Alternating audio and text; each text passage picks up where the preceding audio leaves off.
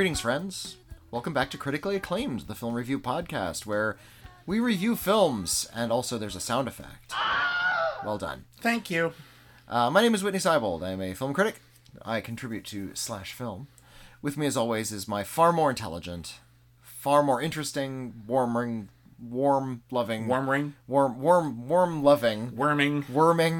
We're going to be doing some worming in this episode. Hey-o. William, introduce yourself. Hi, Whitney is too nice when he introduces me. My name is William Bibiani. I am a critic. All right, for the rap, everybody calls me Bibbs. And this week on Critically Acclaimed, we're going to be reviewing Dune 2. Oh, yeah. Yeah, we're going to be reviewing Dune 2. We're also going to be reviewing Drive Away Dolls. There's no comma. It's not like Drive, he said. It's okay. Drive Away Dolls. I love that you just referenced Drive, he said. this incredibly well-known Jack Nicholson directed motion picture. People know. Do they? People like us know Drive, he said. That's fine. And also, because it's a bit of a thin week and we're going to do it anyway. Thin 2 weeks. We took a week off. Yeah. Just because of circumstances. I went out of town. And then we came back and we were just like busy and really busy, and then we were sick and other things about our personal life. All kinds it's of just stuff. been a lot of drama. So in the hard. last 2 weeks, I have seen 2 pictures. That's very low for me. Yep. I only saw the one. Well, I saw other things, but they were for other work things or for upcoming. Yeah, I've seen other films in that time, but not within these particular release windows. Within the parameters. So unfortunately, in terms of reviews, it's going to be a little trim, but. Right. We have other treats as well, because we're right on the cusp of the Academy Awards, which is a meaningless prom that we love to celebrate regardless. Everyone likes prom, except no one I know liked their prom. Yeah. I'm sure they're out there. I'm sure one of you was like, my prom was okay. You're the exception. I'm happy for you, but you're the exception. My date stood me up at my prom. Nice. I was there in my suit with her corsage, and she didn't show. Yeah, my prom, they only played one slow song, and we missed it because we were getting our picture taken. I'm so sorry. Yeah, with the one. Yeah, one. For Christ's sake. I was proud of. I went to Melrose, to Aardvark Vintage Clothing, which isn't there anymore. Oh, I missed that. Aardvark with 3 A's, and I found this vintage Coke can red tuxedo. And I wore a black shirt with silver buttons. Oh, it sounds nice. A sparkly silver bow tie and cummerbund. Oh my God, I love you. Yeah, I was very proud of my look, and I kept that suit for years, and I wore it for years after that. Oh my God. But and I dressed up, and no, my date did not show up. Well, I'm sure you didn't go home alone with a suit like that. I accompanied a friend. But no, not quite what I meant, but okay, fine. Anyway. Oh no, if you're implying that I picked someone up and went home with them, I assume someone picked you up, or someone picked me up. First of all, I'm a film critic now. Do you think I was cool in high school? You graduated to film critic. You improved to film critic. Yeah, I'm now. If you think I'm cool now. I was. This is a true story. I don't usually mention this because it's a little embarrassing. I was voted. Most likely to succeed. Hey, and here we are. Look at me now. I work freelance film criticism.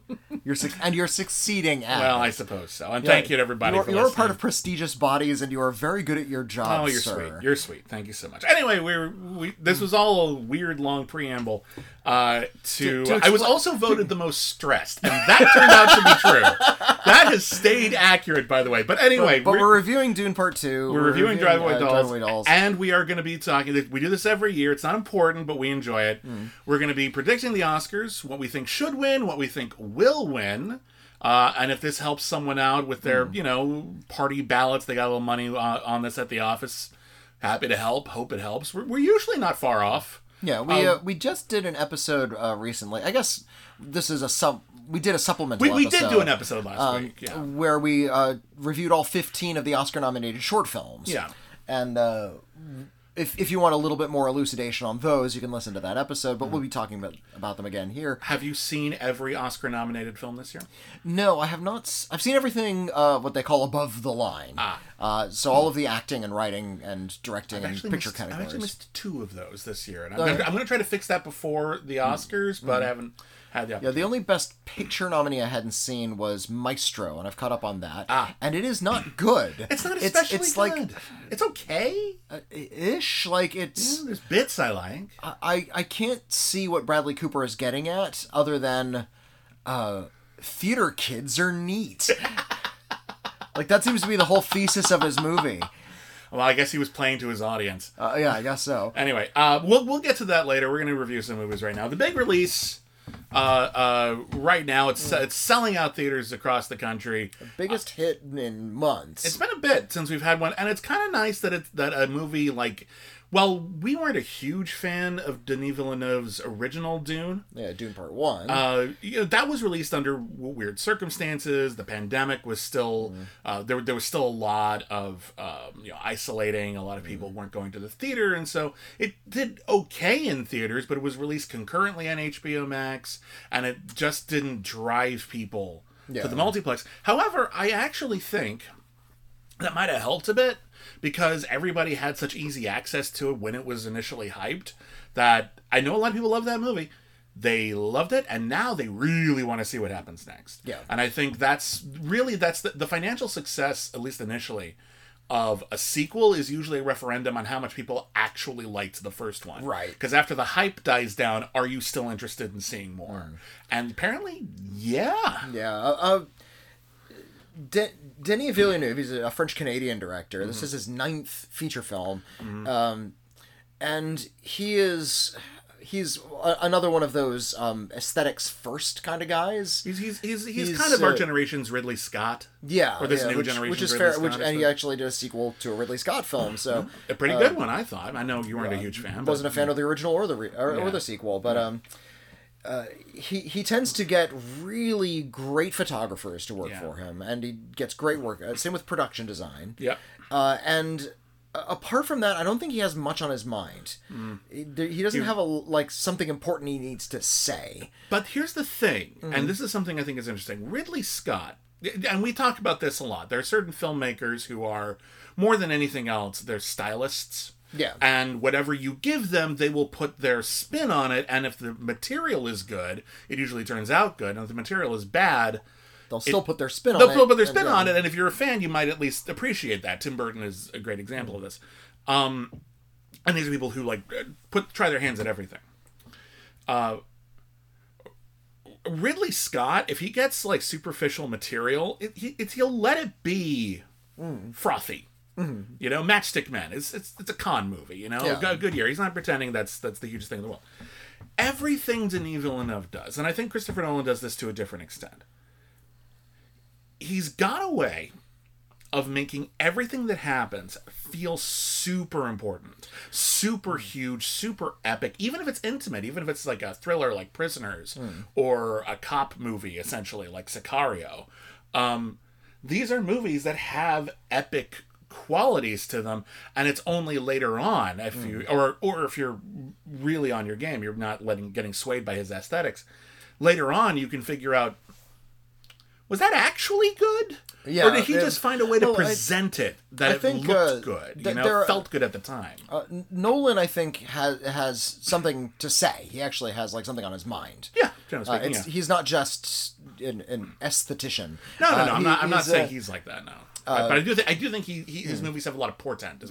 But there's a certain kind of filmmaker that tends to persist in the popular consciousness because of the power of their style. Yeah. You can point at their movie and go, "Oh, that's Denis Villeneuve." That's what their style looks like, and they tend to have very fervent fans around them. I'm a big Tim Burton fan. Sure. You could say the same thing about Zack Snyder. I'm not a Zack Snyder fan. I find his films to be maddeningly shallow. But there are people who love. But there are people who love because of that sense of portent. Yeah, it doesn't matter what he's. If he's saying anything at all, if it feels important, that's the important thing. And honestly, he's taken material that actually was important and somehow made it feel less important. I'm thinking of The Watchmen in particular, where it's like the changes that they made to that really rob it of a lot of its oomph. I'll say this for Dune Part 2. I think the material, like Frank Herbert's original novel from 1965, I think it was published, had enough political and thematic weight. Yeah. That Denis Villeneuve couldn't wreck it. That's a slightly harsh way of putting that. I think so, and I like this movie okay. Yeah. And there's actually like a really sort of important thematic twist he gives to the entire picture that I think alters Frank Herbert's original text a little bit. Interesting. It definitely strays far from the David Lynch adaptation, which I really like. See, this is I'm really glad I'm talking about this because I've only seen adaptations of Dune. I've never read the original material. So I haven't read any of the sequels. I've only read Dune. This next book was called Dune Messiah, and a friend of mine warned me because he's read all of the Dune books, even all of the newer ones by Brian Herbert and Kevin J. Anderson. Yeah, keep going. He said you can't read the first book and then put it down and put it away, and don't ever go to any of the sequels, because you read page 1 of Dune Messiah, you're then on the hook for everything that comes after. You can't stop after that. You can read The Hobbit, you can't just read Fellowship of the Ring. You're gonna be you can read just The Hobbit, but you can't start Fellowship, otherwise you're on the hook for those 3 books.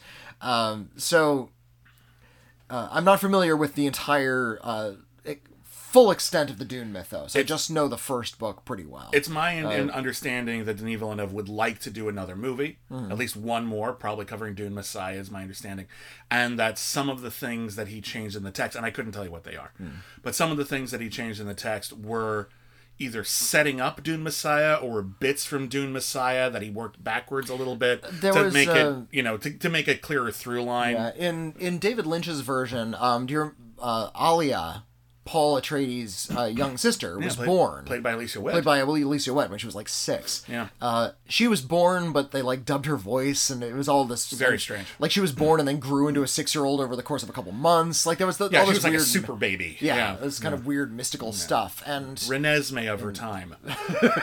Kind of. Yeah. In Denis Villeneuve's version, Alia's not born. She stays unborn throughout the movie, but she still has like dialogue. Like she can, the fetus can psychically connect with her mother, Jessica. Yeah, because and that's not something normal in this universe. That's a thing. A plot point happens, and now that's possible. Yeah. And then there's also like a brief flash forward where you see Alia as an adult. Mm-hmm. And it's only in one scene, so I think that might be some sort of it feels like flash forward to Dune Messiah. Yeah, that's not a spoiler; it's just a little flash forward. Yeah. There's also a new character who's in the book but plays a very minor role. A character named Margot, who is played by Léa Seydoux in this movie. Yeah. And she is the one who plays a big role in introducing Fade Rautha, the villain character played by Austin Butler in this movie. You may recall, even if you haven't seen David Lynch's Dune, you've probably seen the gifs of Sting in David Lynch's Dune. Sting played he wears like a leather Speedo with wings on it. By the way, I like Austin Butler a lot as an actor. I've never missed Sting until I saw Dune 2. And I think he's fine. I think it's a good version of the character. It's fine. Sting, for whatever reason, was on his game, and he's not a good actor. Oh, no, he's not. No. He would agree with you. Yeah, he's not very good, but he was just well cast in Dune. I will kill him! I will kill him! Here's the thing. David Lynch's Dune had the daring to be, like, psychedelic and gross. Yeah.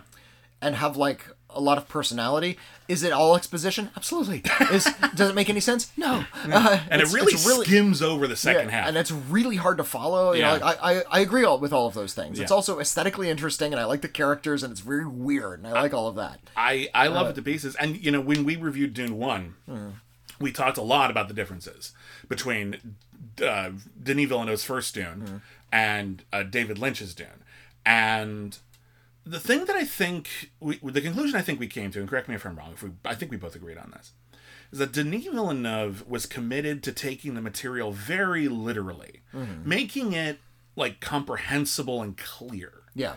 And David Lynch didn't seem terribly interested in that, and he was much more interested in the strangeness of the world, the sort of headier, more bizarre ideas of it, the philosophies of it, and I connect to the David Lynch version more. Yeah. I think as a result, because I'm more interested in these bizarre concepts than I am in, especially considering that most of the David Lynch movie is the first Denis Villeneuve of Dune. Yeah. It's like Denis Villeneuve's Dune is like the last act of David Lynch's...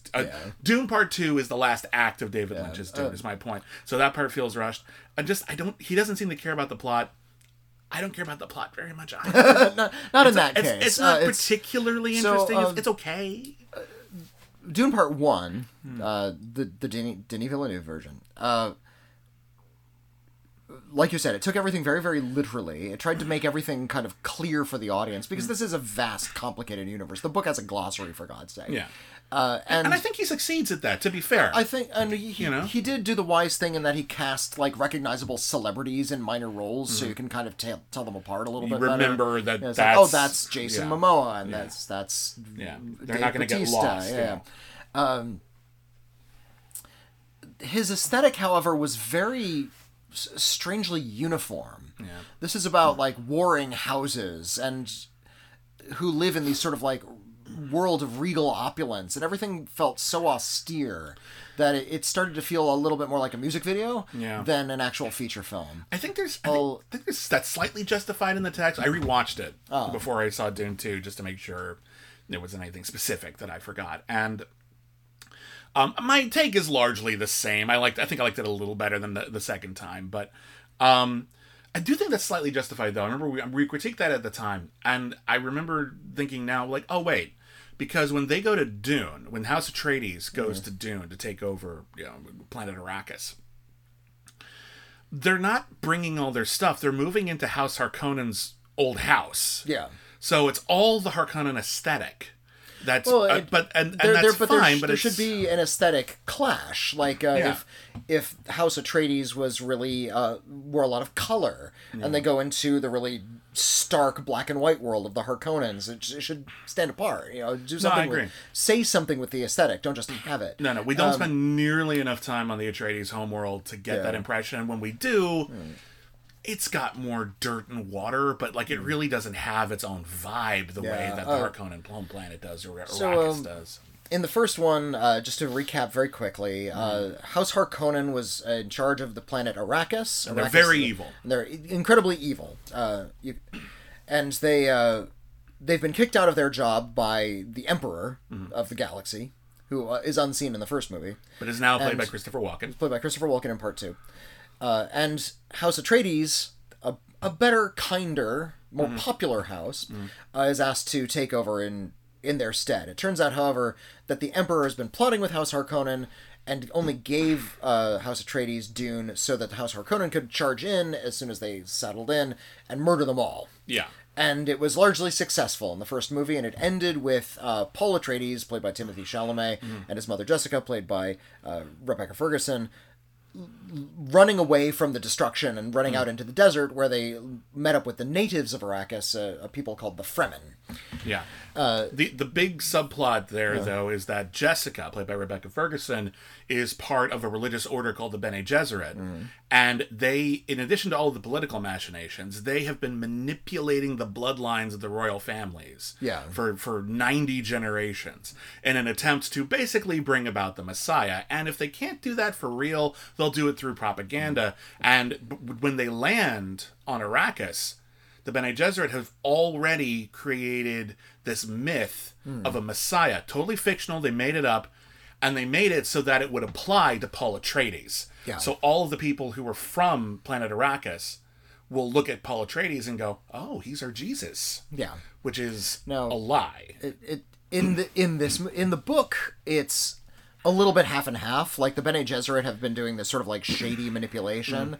But there's also a mystical element going on. There's psychic powers in Dune. There's David Lynch, it's even more clear because he added an element. He added the weirding modules. People have like magical voices, which is something that's not from the book. My name is a killing word. My name is a killing word. They like have these like things on their wrist and they can shout, and that's like their weapon. Yeah. That's totally made up by David Lynch. That's but it not feels part of like something weird enough to be in Dune. To be fair, but they have like high tech shields and spacecraft, and it's all about this spice that expands consciousness and it allows you to. There's this weird kind of psychedelic element to Dune. Totally psychedelic. Denis Villeneuve has no interest in any of the mystical stuff in Dune Part 2. Except where it connects to the plot. It's in there, to be fair. It's in there, but his whole point actually is he's actually taking a lot of the shift away from that appealing psychedelic element and turning it into political cynicism. Yeah. And religious cynicism about how this idea of a messiah is complete bullshit, and they're upfront about how it's complete bullshit, and how it's really been the Bene Gesserit this whole time making up all of these stories, and that's why this character, the Léa Seydoux character, Margot, is now, her role is much bigger in this movie. Yeah. She's only in a few scenes, but she's significant now. I think it's Chani in this film. She's played by Zendaya, and she was played by Sean Young in the David Lynch version. I think it's her who said, or maybe it's her friend. I can't remember the conversation. If you want to control a people, tell them a messiah is coming, and then they'll just wait for their lives to get better. Yeah. I mean, it's not a bad line. It's a good line. It's a good line. Here's the issue. The Bene Gesserit are setting Paul up as this messiah. He doesn't believe it himself until he takes psychedelic worm juice. Yeah. They call it the water of life. And then you start to think either he's willing to lead after that, or he starts to believe that he is kind of the messiah. Possibly a little of both. Maybe a little of both. Yeah.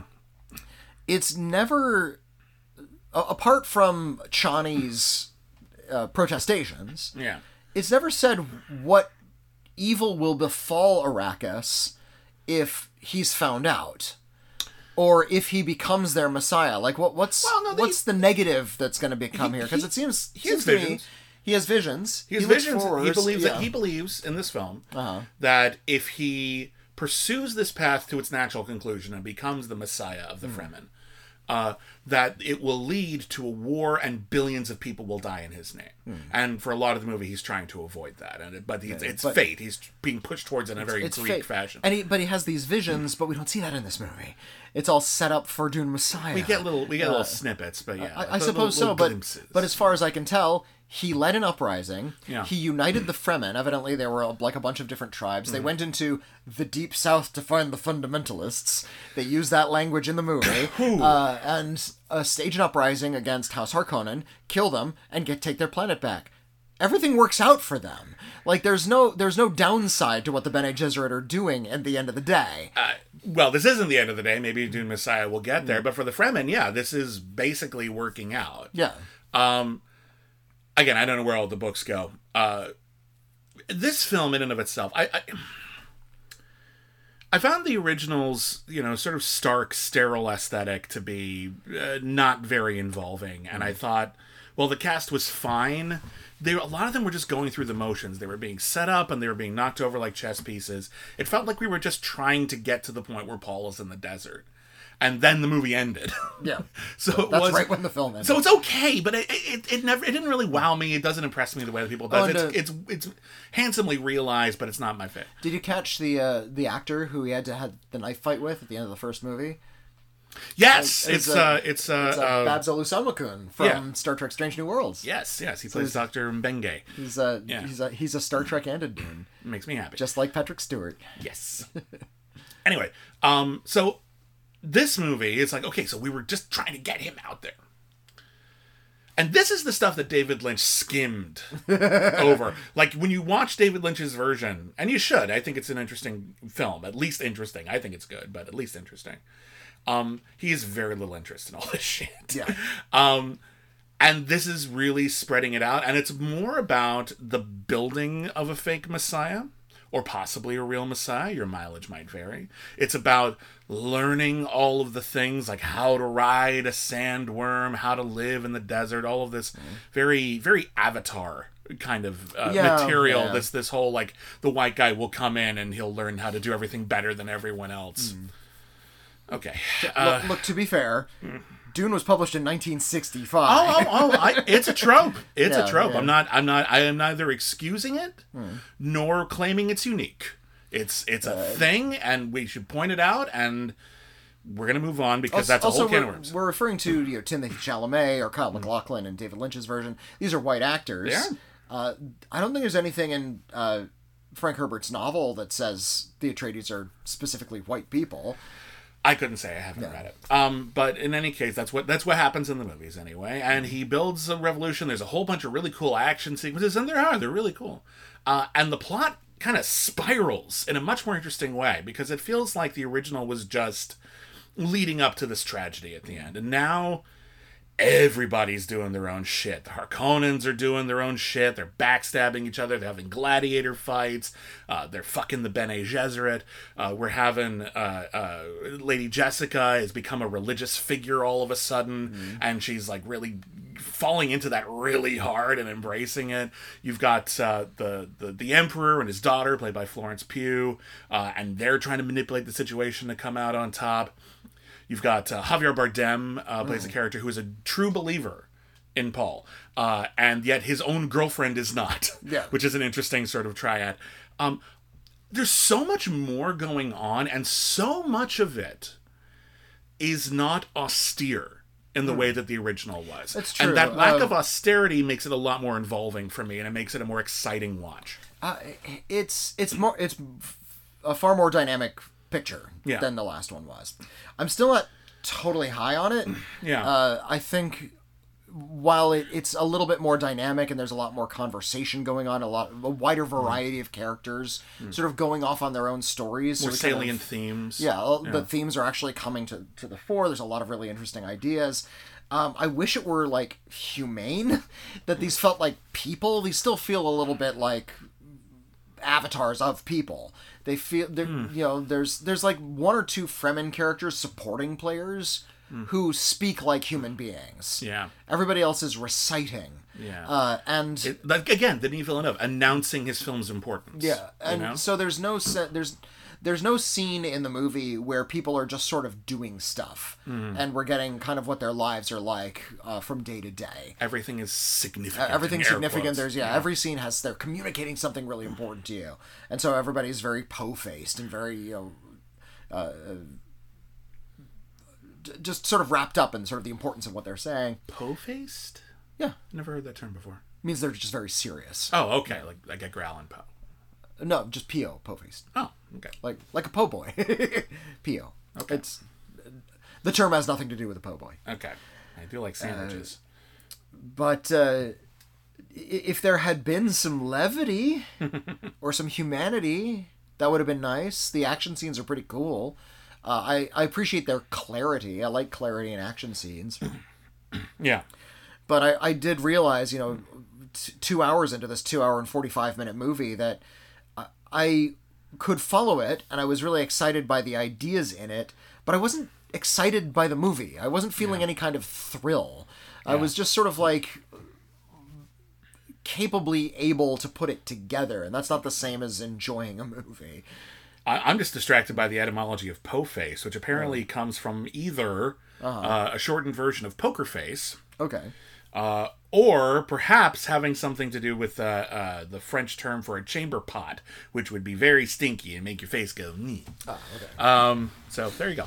Anyway, I'm with you on this, but I liked it more than you, I think. And I think what it was is, I agree that there is this general quality to these Dune films that, again, they're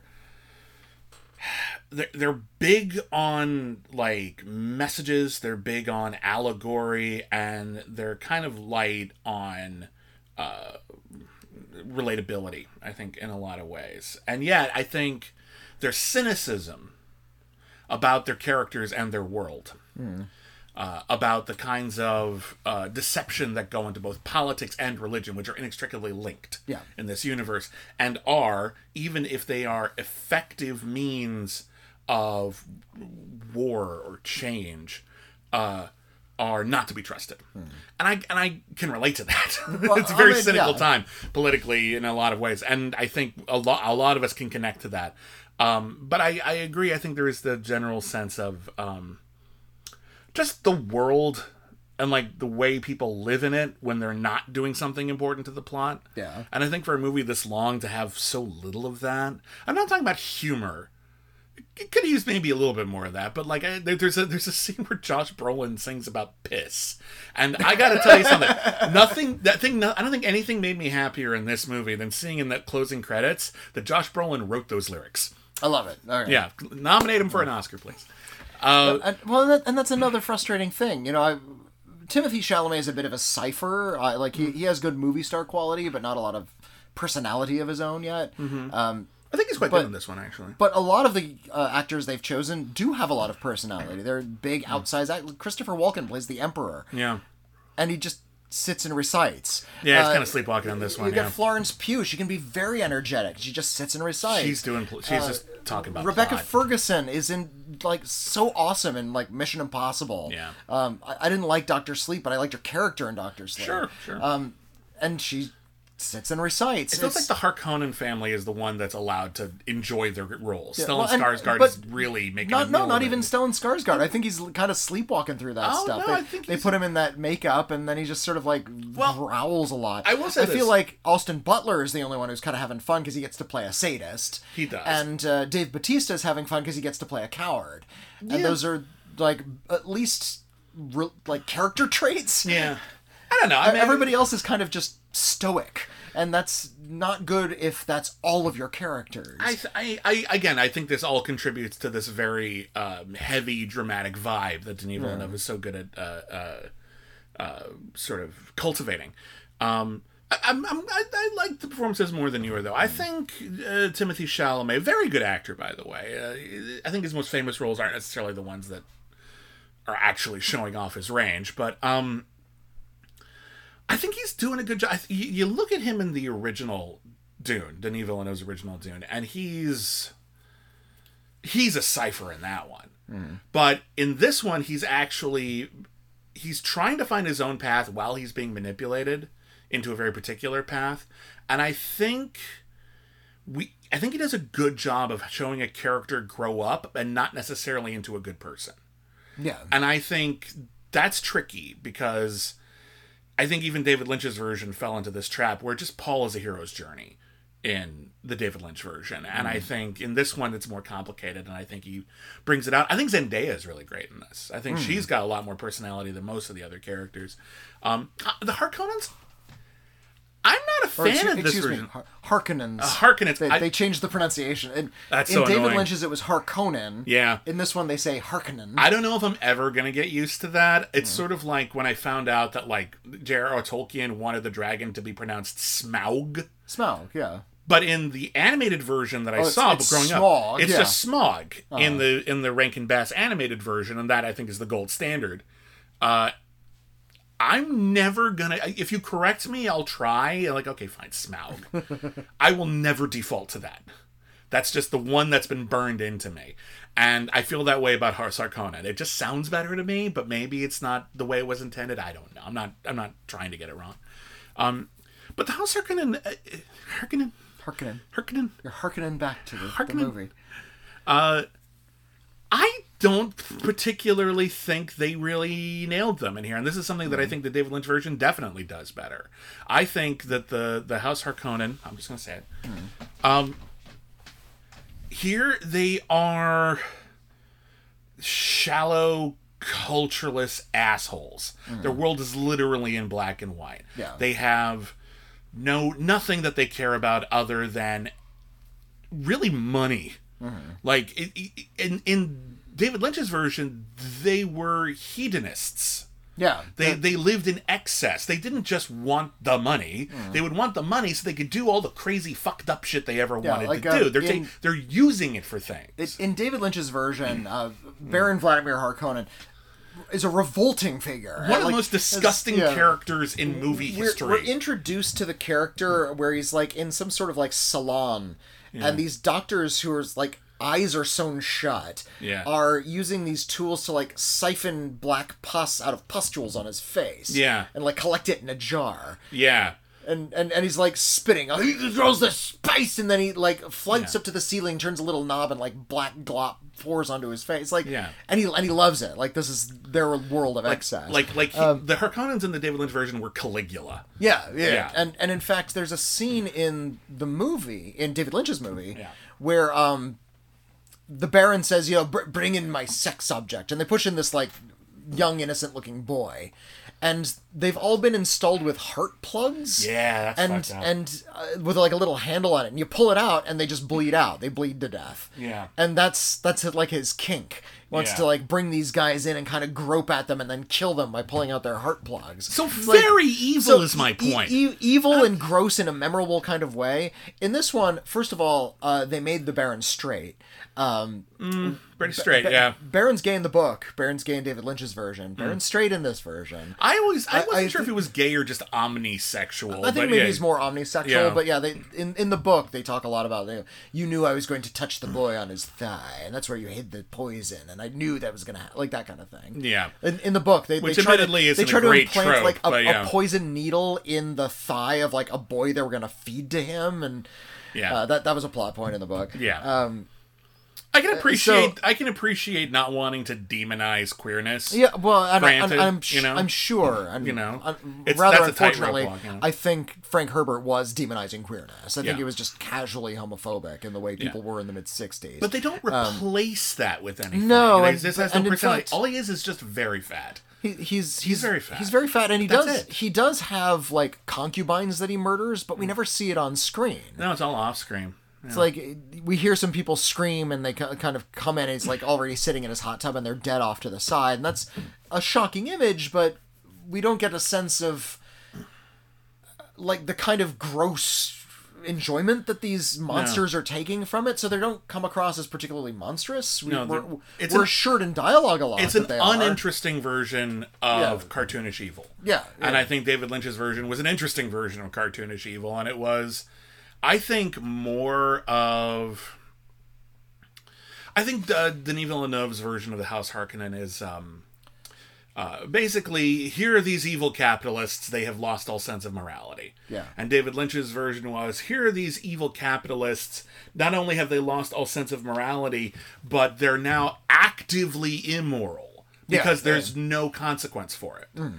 And that, I think, is more evil. I think that's more interesting. So that's like the one thing I actively miss, I think, from David Lynch's version, other than a general sense of sort of philosophical or ethereal psychedelia. But generally speaking, I will say this. I saw this in the theater. I had to sit in the front row of the theater. Packed house. I hadn't had to sit in the front row because of packed house since the Blair Witch Project. Oh, wow. Okay. That's how long it's been. And you know what? Hell of a presentation, man. Saw it in 70 millimeter. That was cool. Oh, wow, okay. It was very, very pretty. Again, we talk about Denis Villeneuve's style, and I think sometimes it's wonderfully applied. The Arrival is great. Arrival is a fantastic motion picture. Yeah. And I really, really like his Blade Runner. I know you don't, but I think it's really quite fantastic. Problematic in some ways, but generally speaking, one hell of a production. I think Denis Villeneuve, more so even, I would argue, than Christopher Nolan, really knows how to paint an epic frame. Like, you know what he does that I think so few filmmakers do now? He puts height in his frame.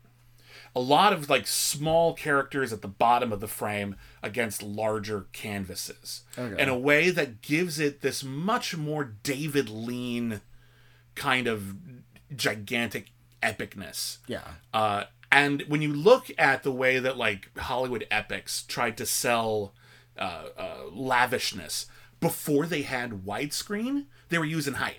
Yeah. Look at the Marlon Brando version of Julius Caesar. It's a really good version of this, where they pile the characters like high on top of each other and huge pillars. I think height is something that a lot of filmmakers kind of gave up on when widescreen became the norm, and it's nice to see a filmmaker playing with that and getting so much out of it. This really does feel genuinely huge in a way very few movies do. That's true, and even though I'm sure a lot of it was perhaps computer generated, but a lot of those were actual sets, and they actually went out to a desert and filmed out an actual. I think they filmed it in Jordan. So we actually get some real landscapes You do understand, filmmakers, that the whole point of widescreen isn't just necessarily a matter of aesthetics, although that's important. It is. You got a big wide screen. What's a big wide thing? The fucking horizon. Just, if the horizon's at the bottom... I was waiting for you to It's interesting. The best part of that movie. One of the best scenes in Steven Spielberg's career. Yeah, I wish really, it was in a better movie, but by God, that's a great scene. And it goes back around to David Lynch. It does! Because that was David Lynch. It all works out. It's David Lynch telling Denis Villeneuve how to film his Dune movies, basically. Is that scene. The problem is, the horizon was in the middle too much. It's boring as shit. No, Denis Villeneuve, he is good at his aesthetics. Yeah. There was a lot about sort of the way he dressed the Fremen, a lot about the costume design that I really liked. I liked that when they go out under the sun of Gidi Prime, it does turn into a black and white movie. There's some fun, interesting things to look at. Sure. A nice, Costume big, expansive story. Cool. Yeah. A really complicated political plot that you're actually kind of able to follow, provided you're like us and have seen other versions of Dune and have a lot of primers on the story. It kind of helps, yeah. You see a lot of articles online, like, how explain the ending of a movie, but it's always like, explain the ending of Jaws. It's like, well, that's pretty clear. You don't need an explanation. I saw one the other day where it's like, this is the true story behind Napoleon. And I'm like... It's a historical movie.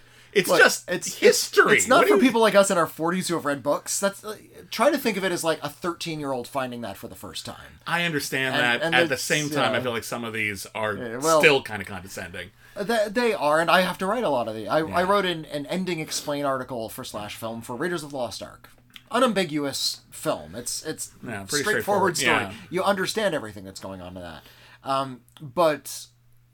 You know, when I'm writing an article like that, it's like, well, what's going on in that movie?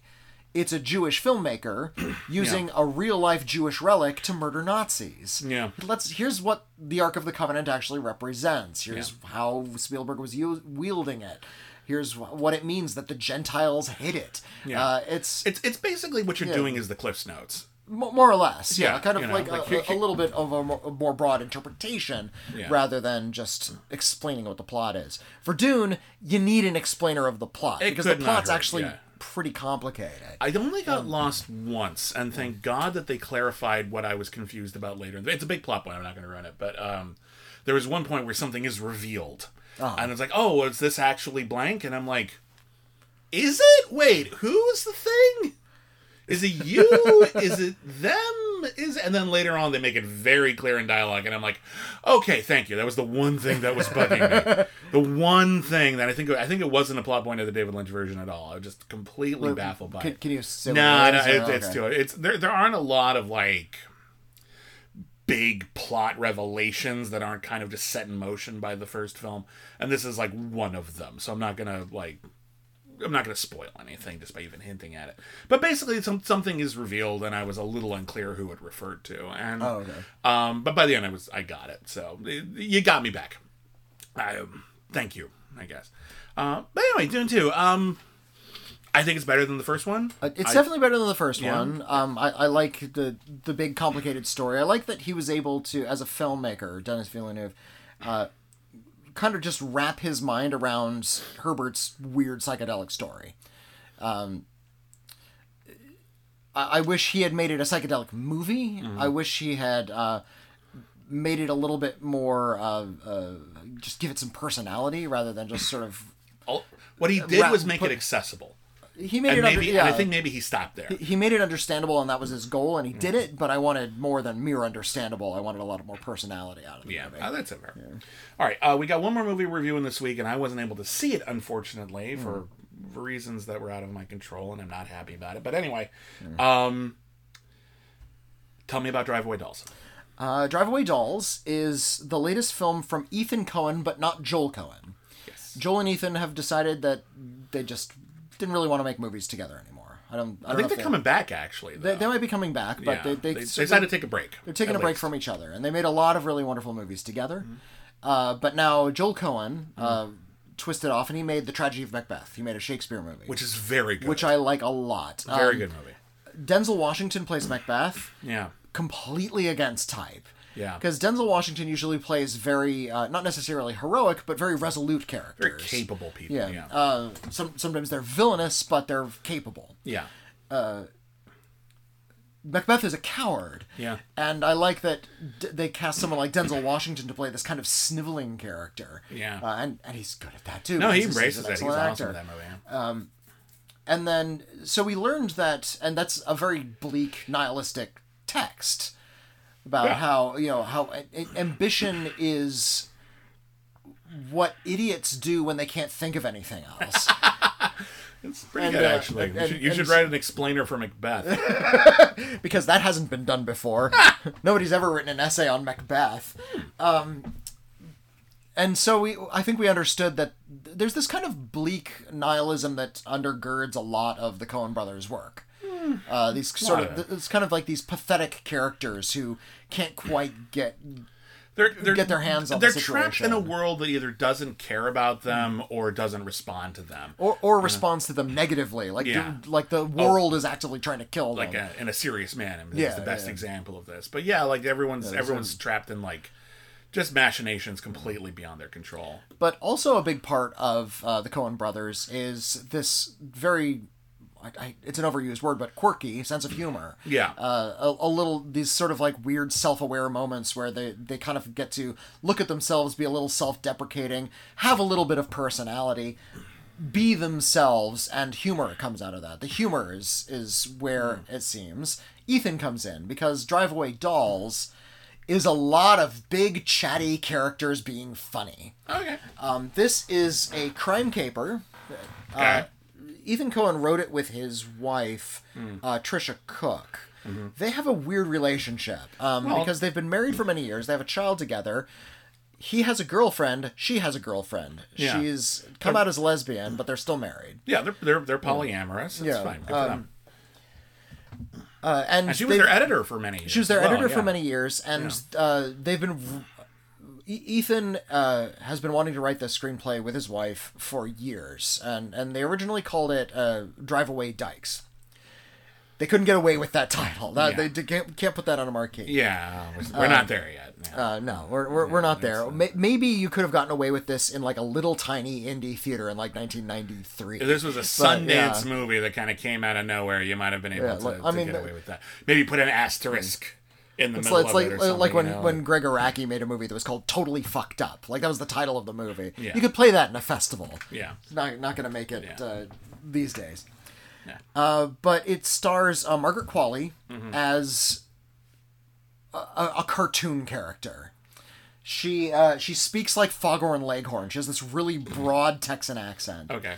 And she is like the most lascivious lesbian I've seen in movies. Just, she is constantly talking about how badly she wants to fuck other girls. She constantly is fucking other girls. Yeah. And this, of course, angers her girlfriend, who's played by Beanie Feldstein. And she gets thrown out of her apartment. She ends up crashing with her best friend, who's a character named Marion, played by Geraldine Viswanathan, who is in Blockers.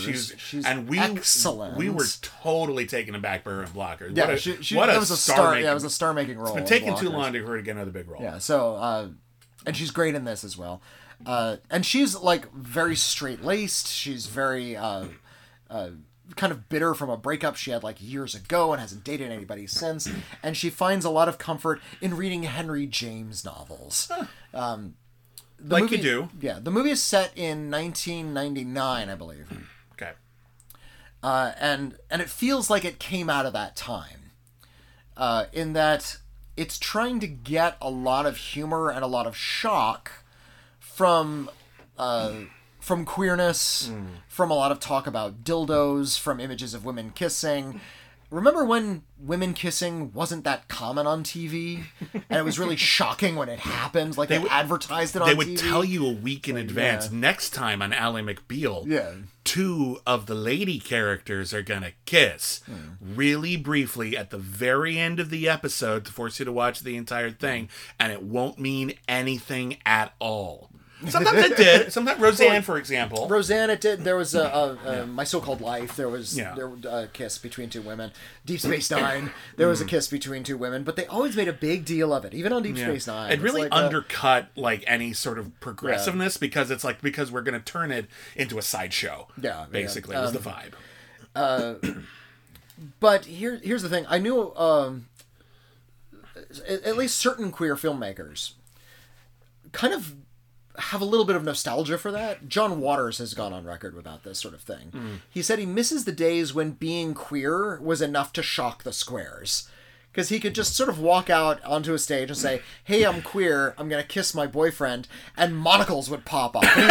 And that was the reaction he wanted. He wanted to shock the squares. That's why we don't have any monocles anymore. There was so many people. Then we were popping off and breaking, and we lost all our monocles. That was when was the last time you saw a monocle in the wild? I have seen them, but it's been a while. It's been, yeah, right. That was a plot point in Multiple Maniacs, the John Waters movie. It's like, hey, squares of Baltimore come into this shocking tent, and there's real homosexuals in there, and there's two men. It's just two men kissing. Yeah. But that's not something you'd see in film in the 1970s, so it's really shocking to the mainstream weirdos. Drive Away Dolls still thinks a lot of that stuff is like shocking. It's trying to mine a lot of humor from just being very frank about queer sexuality. The problem is, it's 2024. People don't really care anymore. Seeing two women kiss on camera it's like, oh, okay. Yeah. Just characters are kissing. Yeah. So it's not going to be quite as edgy as it seems to think it is. Right.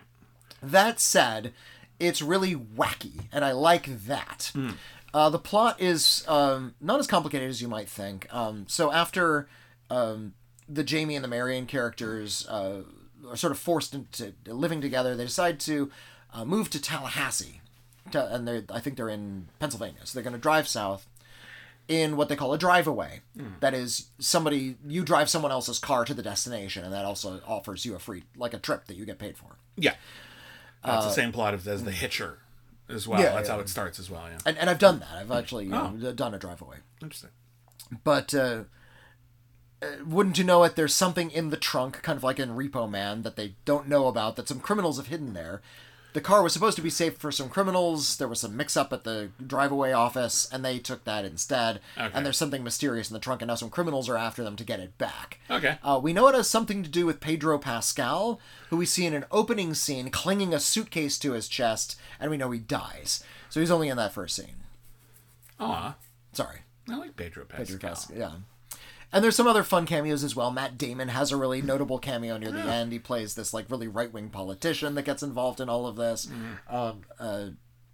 Coleman Domingo plays one of the head criminal who's after them.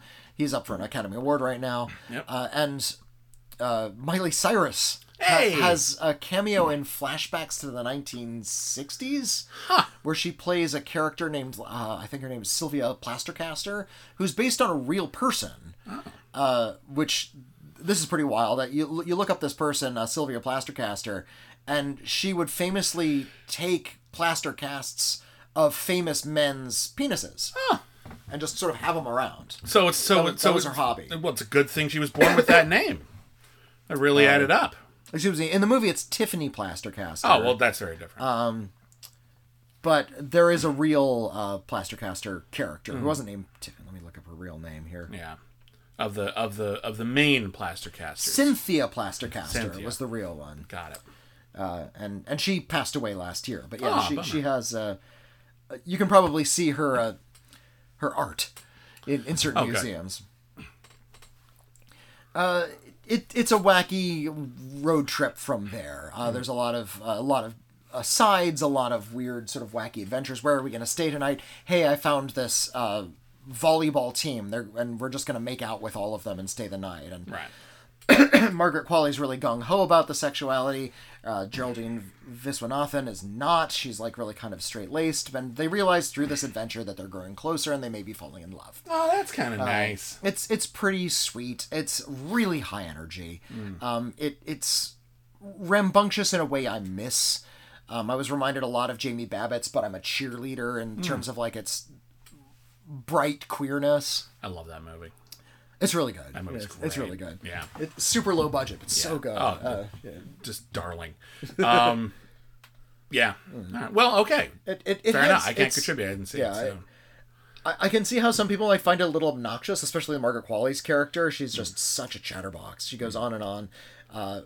If you don't think she's funny in the first couple of minutes, she's not going to grow on you. She's going to get really more and more grating as she goes on. I found the character to be kind of delightful, but I could see how she might be a little bit much for certain audiences. It's light in a way that's not necessarily very realistic. If it's set in the late 90s, there's a scene where a young lesbian is walking down the street in like a really conservative southern town, and she's stopped by the cops. And here in 2024, we're thinking this is going to get really dark. And it doesn't. Mercifully. Thank God. She spends the night in the pokey, but that's it. And she only spends the night in the pokey for, like, mouthing off at the cop and swearing at him a little bit. Luckily, there's no violence. Yeah. Yeah. Ethan Coen's not interested in making this a violent story. They're interested in telling a light queer romp. I wrote a review of it, and I called it it's a hand grenade shaped squeak toy. Like it thinks it's really threatening, but really it's something kind of light and whimsical. And I like queer whimsy, so yeah, I enjoyed it. Yeah, it's my understanding that Trisha Cook was practically a co-director on this as well. That's she's the not she's only credited as a writer, but yeah. Well, for many years, only Joel Coen was credited as a director of the Coen Brothers movies as well. True. So I'm not sure that a lot of that is DGA shit. That has nothing to do with the actual quality of it. But in any case, okay. So let's do our review roundup here. We're gonna review these movies on the critically acclaimed scale, and then we'll do our Oscar predictions. We review movies on a scale of C- to C+. Please don't do that. Kick the table. Sorry about that. We review movies on a scale of C- to C+. A C is an average movie. It's okay. C- is below average. Anything below average, anything we don't recommend, whether we only kind of don't like it or actively hate it. That's a C-, and then a C+ is anything that's above average, whether we just quite like it or think it's the best thing ever. On that note, Whitney, Drive Away Dolls. Drive Away Dolls is a high C.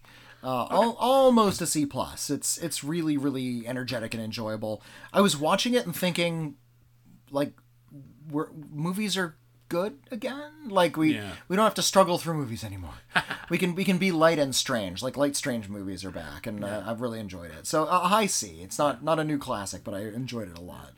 As for Dune Part 2, I'm struggling to remember what I gave Denis Villeneuve's first Dune. I want to say I gave it a C, but if I was having a rough time, I might have veered into C- territory. I think I gave it a C. This one I'm going to give a C+. Well, it does still have some of the issues that the first film did. I think it compensates for them with a more exciting plot, a more actively explored set of themes. Would have been nice if they'd gone even further, but at least they have more things to say and they explore them in some multiple angles and details. And I think it's just a more handsome production. I was not bored at all watching this nearly 3-hour movie. I was genuinely swept up in it, even though I was thinking at the time, this could be better. But I still really dug it. So I'm going to give it a C+. You? All right, I'm going to give it a completely dispassionate C. Aesthetically capable, well-told, not terribly interesting movie. Can't fight you on that. Yeah. Fair enough. All right. Well, that is that for movie reviews, and now we're going to do our Oscar predictions.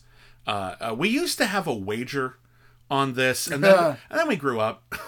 It's a friendly wager. It's basically, hey, who can guess the most right? That's it.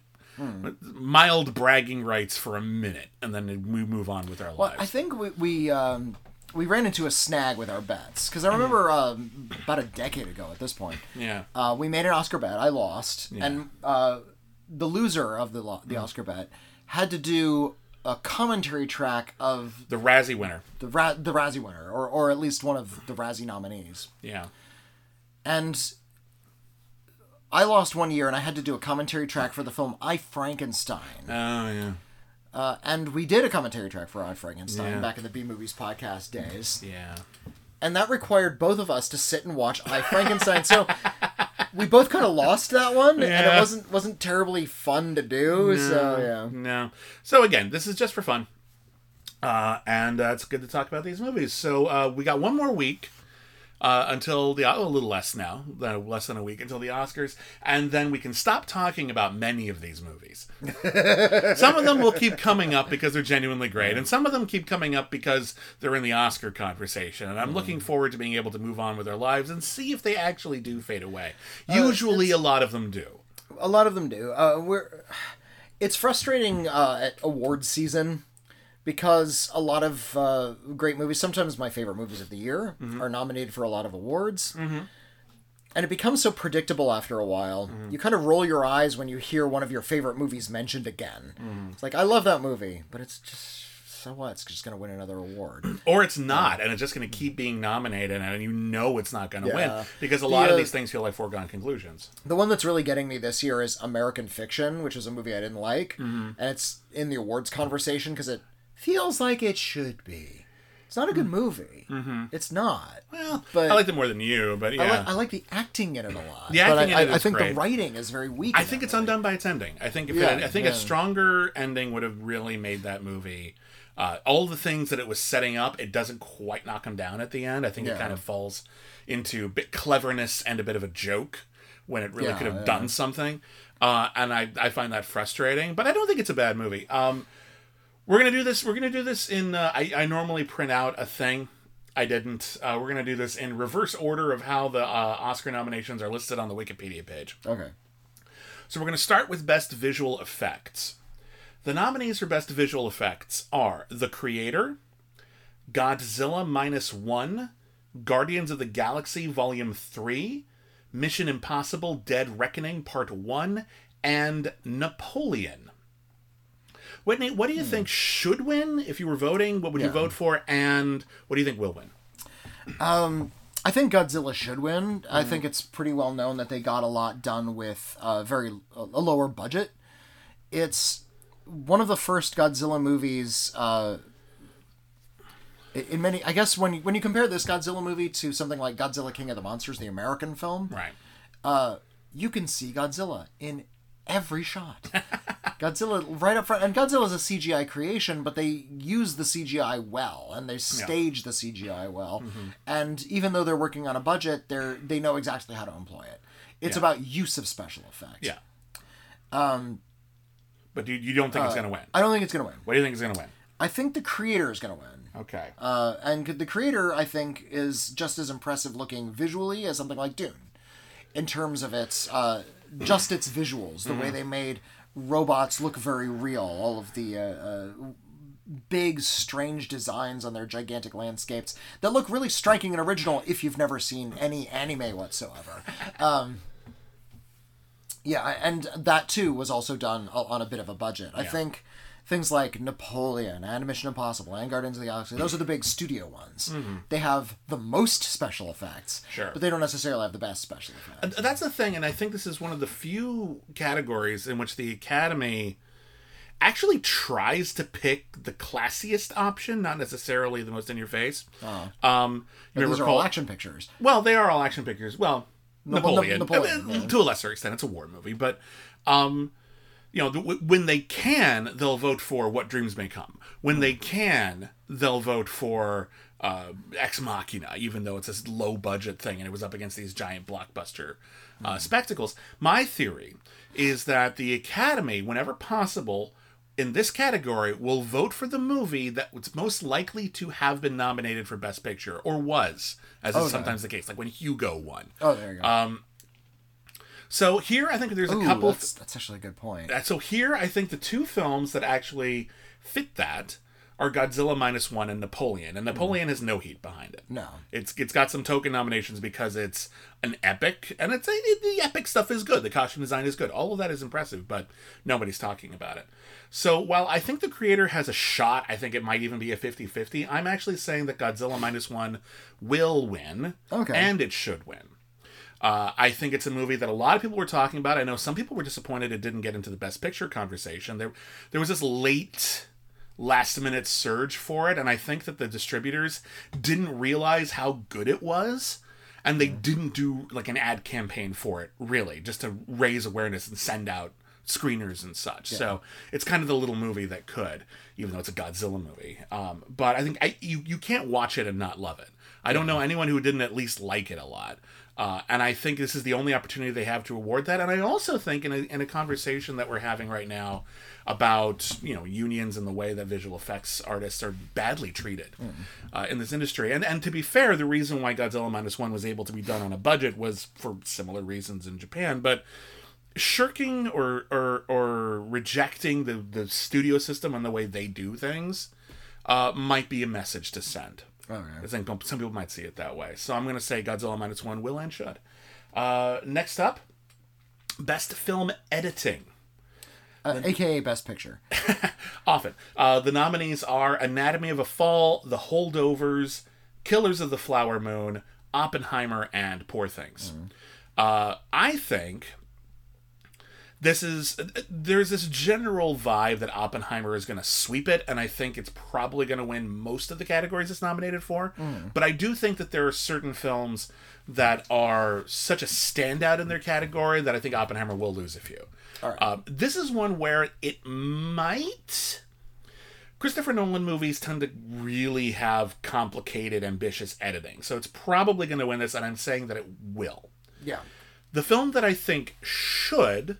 And the film that I think could, like this would be a mild surprise, but I wouldn't be shocked, is Anatomy of a Fall.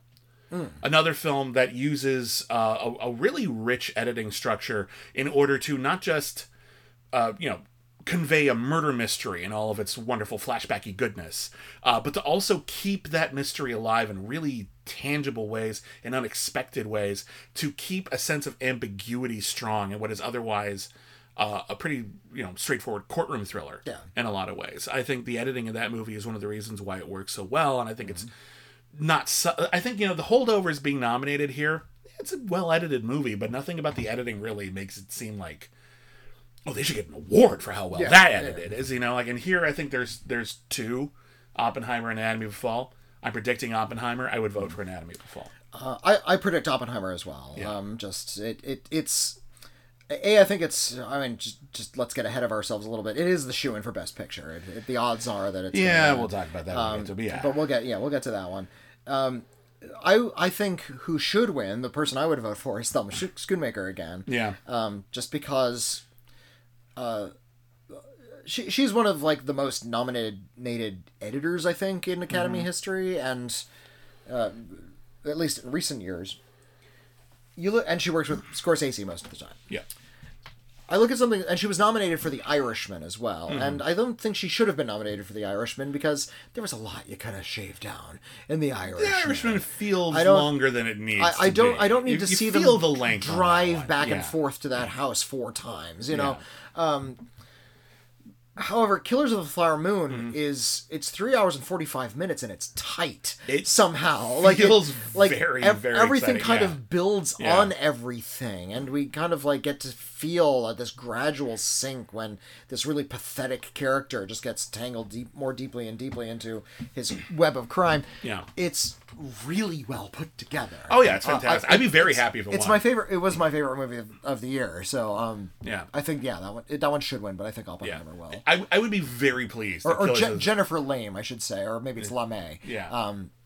Who did Oppenheimer? Who edited Oppenheimer? Yeah. She's going to win. Yeah. I agree. I think Oppenheimer's more or less a shoo-in. I think Anatomy of a Fall has a chance. If Killers of the Flower Moon wins, I'll be surprised, but happily so. That's a nice kind of surprise. It's always nice when it's not a foregone conclusion. All right, the next category is Best Costume Design. The nominees are Barbie, Killers of the Flower Moon, Napoleon, Oppenheimer, and Poor Things. Whitney, will and should. Poor Things should win, just because I like weird costumes, and that's this weird steampunk universe. The aesthetic is odd in Poor Things, and I appreciate that they tried to do something kind of unique. Barbie will win. I think they recreated Barbie costumes on people. That's no small feat. No, it's not. I think it's a hell of an achievement. And I forgot the actual name of it, but there's a name for the Barbie pink.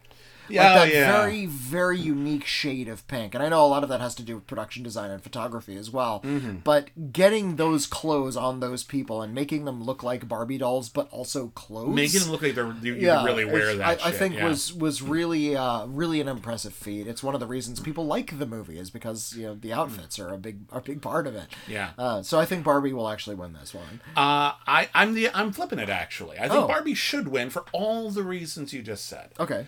But the thing that's gotten me in trouble when I try to predict the Oscars is giving the Academy too much credit. And so I'm gonna try. There's a few categories where I might be going outside the going against the grain, but I'm gonna be kind of my sense of playing it safe.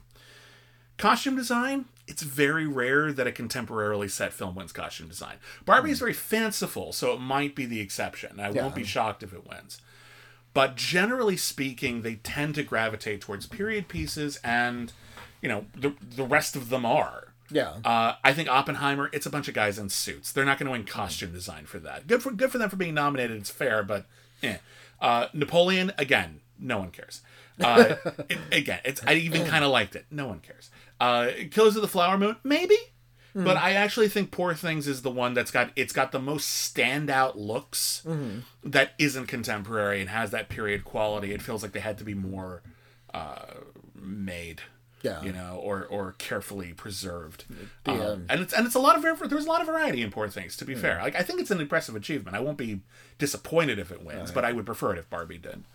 All right, next up we have Best Makeup and Hairstyling. And I haven't seen one of these nominees, so I have to... I haven't seen one of them either. The nominees are Golda, which is... I haven't seen two of the nominees. Golda, which is a biopic of Golda Meir, starring Helen Mirren under a lot of makeup. Maestro, starring Bradley Cooper, under similar makeup, by the way. A lot of makeup, Similar makeup to Golda, by the way. That's an uncomfortable double. Oppenheimer... Those guys did look older sometimes. Poor Things, which has some weird Frankenstein type stuff in it, and Society of the Snow, which is the one I didn't see. Yeah. And that's you saw Golda? Yeah. All right. Because I haven't seen Golda or Society of the Snow. I haven't seen Society of the Snow, so I can only vote for one of the ones I've seen. So I need to just which is fine. Again, this category, it doesn't even matter if it's a good movie, but I think it helps. I think people are more comfortable voting for something they think it's a good movie. And a lot of Best Picture nominees are up for this one. I think it's going to be an awkward day if Golda or Maestro are nominated for their nose prosthetics.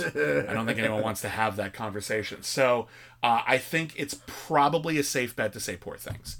The makeup is more in your face, and it's a very respectable movie that everyone's really throwing a lot of love at. And I don't think it's going to win as many categories as some people would like. So I think this is a Poor Things category. As for what should, of the ones I've seen, Poor Things. I agree. Poor Things should and Poor Things will. Just because they got to do sort of strange makeup on Emma Stone, but they also got to make monster makeup on Willem Dafoe. There was some effects makeup in here as well. Yeah. So a lot of tattoo work as well on one of those characters. No, it's an impressive achievement.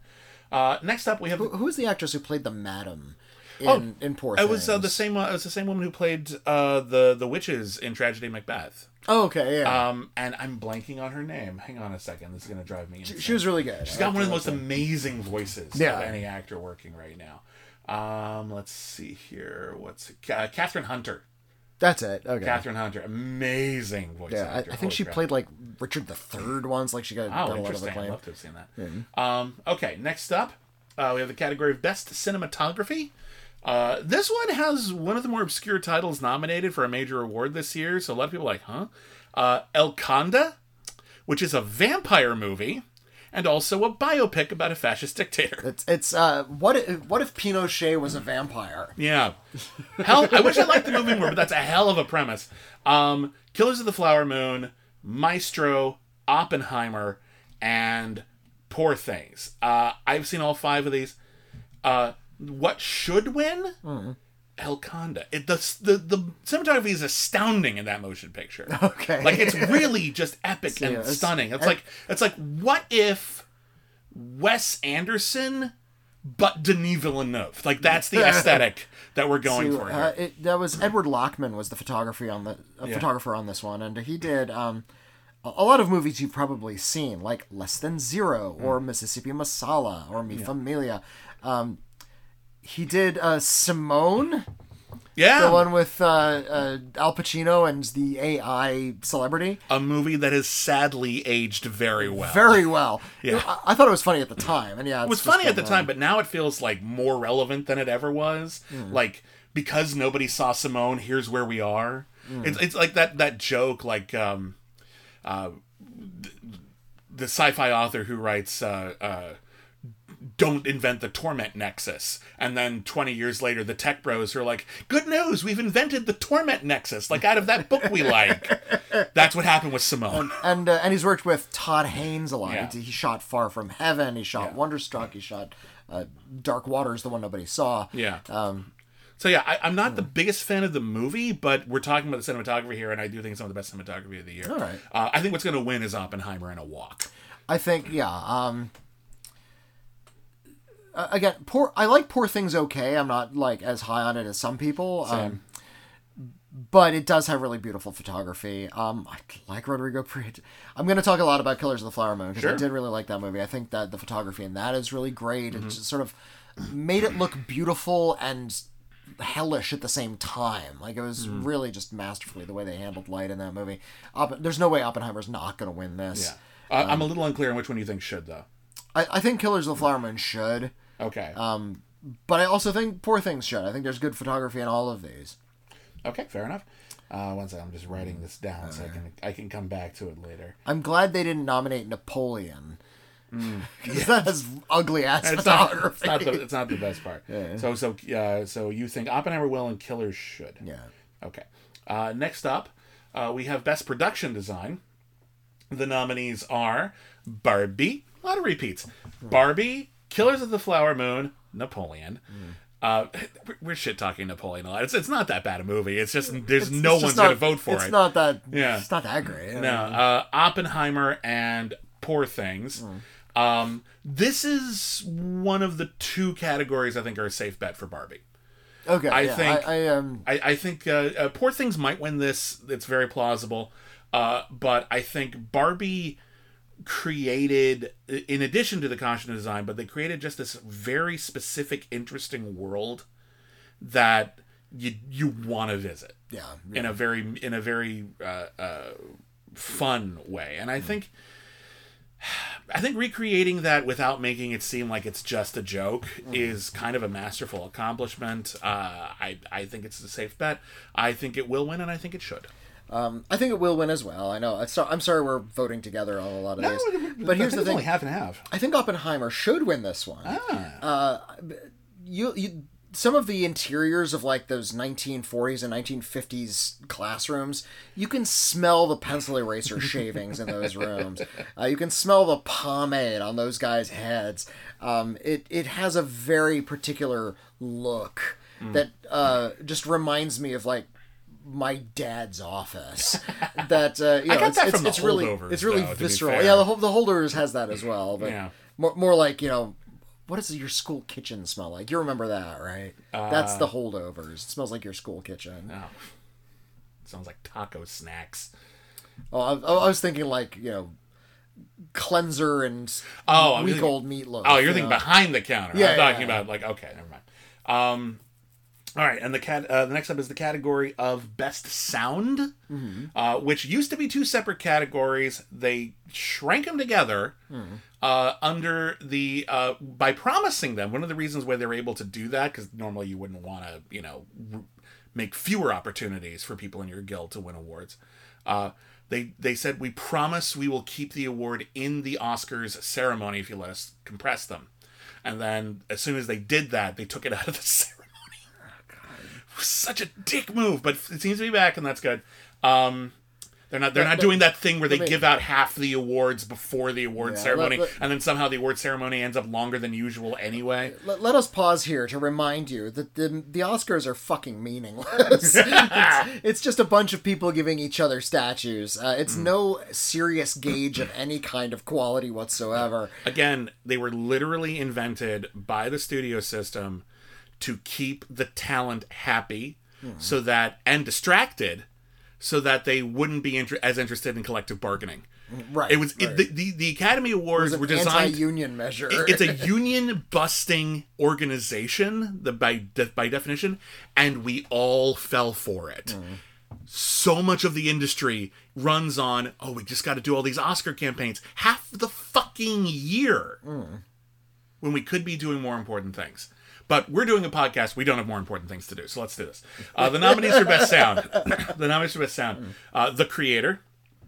Surprised how much The Creator's been paying attention to it. 2. But it was a big bomb. How many people paying attention to it? The Creator, Maestro, Mission Impossible, Oppenheimer, and The Zone of Interest. So this is sound. So we got spaceships, orchestras, explosions, big explosions, and the Holocaust. Now, they're not going to give it to The Zone of Interest, which is outrageous, because that is a movie told through sound. And my heart says The Zone of Interest, but I know voting with my heart gets me in trouble. Okay. If I'm trying to be right. They're going to give it to Oppenheimer for the big bomb. Because it's big explosion. It is a very big explosion, I agree. And that's kind of where a lot of the movie rests, is the explosion of the atomic bomb, creating that sound. The Zone of Interest has the best sound. Yes. It has the best sound of the year. In I think of any of the movies I saw, maybe Skinamarink has better sound. Oh, God, can you imagine if that had been nominated for anything? Wouldn't that have been great? This movie that cost cinematography, I would have been so happy. It was like 10,000 Canadian dollars. That would have been great. That would have been amazing. In the fact that so much of the mood and so much of the story and so much of what's going on in the movie is told through the sound. That's The Zone of Interest. Definitely should win. And I'm really pretty convinced that Oppenheimer is going to be the one that's actually going to get it. I think that's a pretty safe bet, but I am of the opinion that the people who vote for the Academy Awards at least try to watch all the movies, at least the best pictures. This is one of the ones where I'm not necessarily going with my heart, but my head says it's a 50-50. Okay. Oppenheimer is probably the safe bet, but if they watched The Zone of Interest, either in a theater or at home on a decent sound system, I don't know how you don't vote for it. Yeah. And I think this might be one of those categories where people are really surprised that Oppenheimer doesn't win it, and then this might actually be a bigger deal than any other category that Oppenheimer doesn't win, because people would be like, no, wait, what is The Zone of Interest? Because it might win Best International Feature, maybe it'll win Screenplay or something, but if it beats Oppenheimer in a technical, people are going to be like, really? No shit. So I'm actually saying that it will. I think it should. I think Oppenheimer has almost a 50-50 shot, but I'm flipping my coin and it's landing on Zone of Interest. All right. So I hope you're right. Me too. Me too. I there's a couple of categories where my favorite nominee has not a chance in hell. I'm not picking that. Here, I really do think it's got a good chance. It's a minor gamble, but I'm doing it. All right. Next up, we got Best Original Song. The Diane Warren one. The obligatory Diane Warren one. She's never won one outright. The Fire Inside from Flamin' Hot. The story about Flamin' Hot Cheetos. I don't know why the Academy has such a thing for Diane Warren. Sometimes she's been nominated. Sometimes, you know what? Let's look at all the movies she's been nominated for. All right. I'm gonna real fast. Here are the nominees. The Fire Inside from Flamin' Hot. I'm Just Ken from Barbie. It Never Went Away from American Symphony, which is a good choice, by the way. That's an interesting choice. I hope I'm pronouncing this right. Wajaje, A Song for My People from Killers of the Flower Moon. And then What Was I Made For from Barbie. That's the Billie Eilish song. But let's take a second here and let's look at the career of Diane Warren, because this is her 15th Oscar nomination. Yeah, she's won 0. I think she won an honorary one now, just because, like, oops, sorry. But why? Why do we keep gathering around Diane Warren? Again, she's a fine songwriter. I think she's been nominated. Why is she such an awards darling? I want to look at. I'm just trying to bring it up here, and it's a bit clunky. I want to look at actually what she was nominated for, and let's see if there's anything where we go, yeah, fair enough. So my internet decided to be really slow all of a sudden. You'll note that the movies she's getting nominated for are usually like something she just sort of did on the side, like some really obscure movie that not a lot of people saw. Yeah, lately, like Flamin' Hot. Yeah, I saw Flamin' Hot, but I'm a film critic. I also couldn't sing. I couldn't even tell you what that song was or where it was in the movie. Okay, so I'm going to go in chronological order here. She was nominated for Nothing's Gonna Stop Us Now from Mannequin. All right. Admittedly, that's a great fucking song. Okay. That's an amazing... People still sing that. That's great. Because You Loved Me from Up Close and Personal, which had a lot of radio play, was a genuinely popular song. It was a pop. Yeah. The love theme from Con Air, How Do I Live, which is so much more popular than Con Air. I know a lot of people like Con Air. How Do I Live is still playing on the radio, like constantly, and to the point that if you told people, no, this is the love theme from Con Air, they would look shocked. So I'm gonna give her that one. All right. Aerosmith's "I Don't Want to Miss a Thing" from Armageddon. That was also a huge hit. I'll give her that one as well. This opening wave is kind of all bangers. We kind of got to give it to her. Music of the Heart from the movie Music of... No, sorry. The song was Music of My Heart. The movie was called Music of the Heart. Yeah. Which I couldn't sing for in a million years. There You'll Be from Pearl Harbor. Remember when that actually won an Oscar? Yeah, who cares? Let's see here.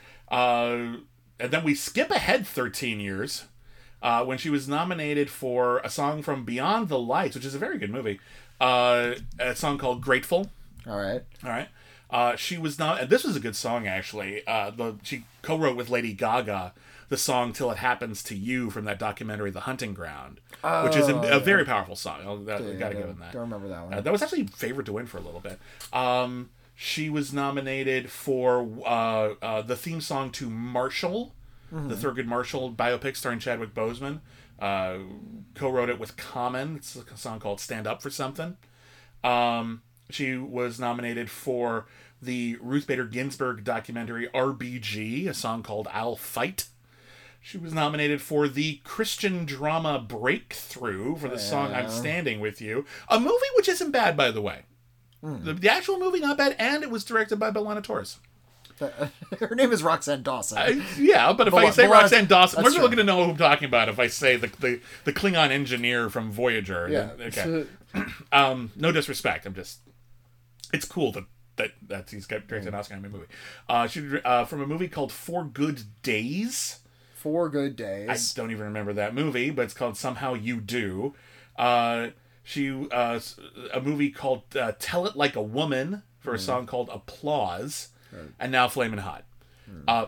Awesome opening, and then they just get less remarkable over time. Here's my issue with the best song category. It's rare that fun songs, high-energy songs, catchy songs, songs you like to listen to for any reason, are nominated. Usually they give it to these really chewy, uninteresting ballads, love songs that I couldn't sing for you, that aren't interesting when they're in the movie.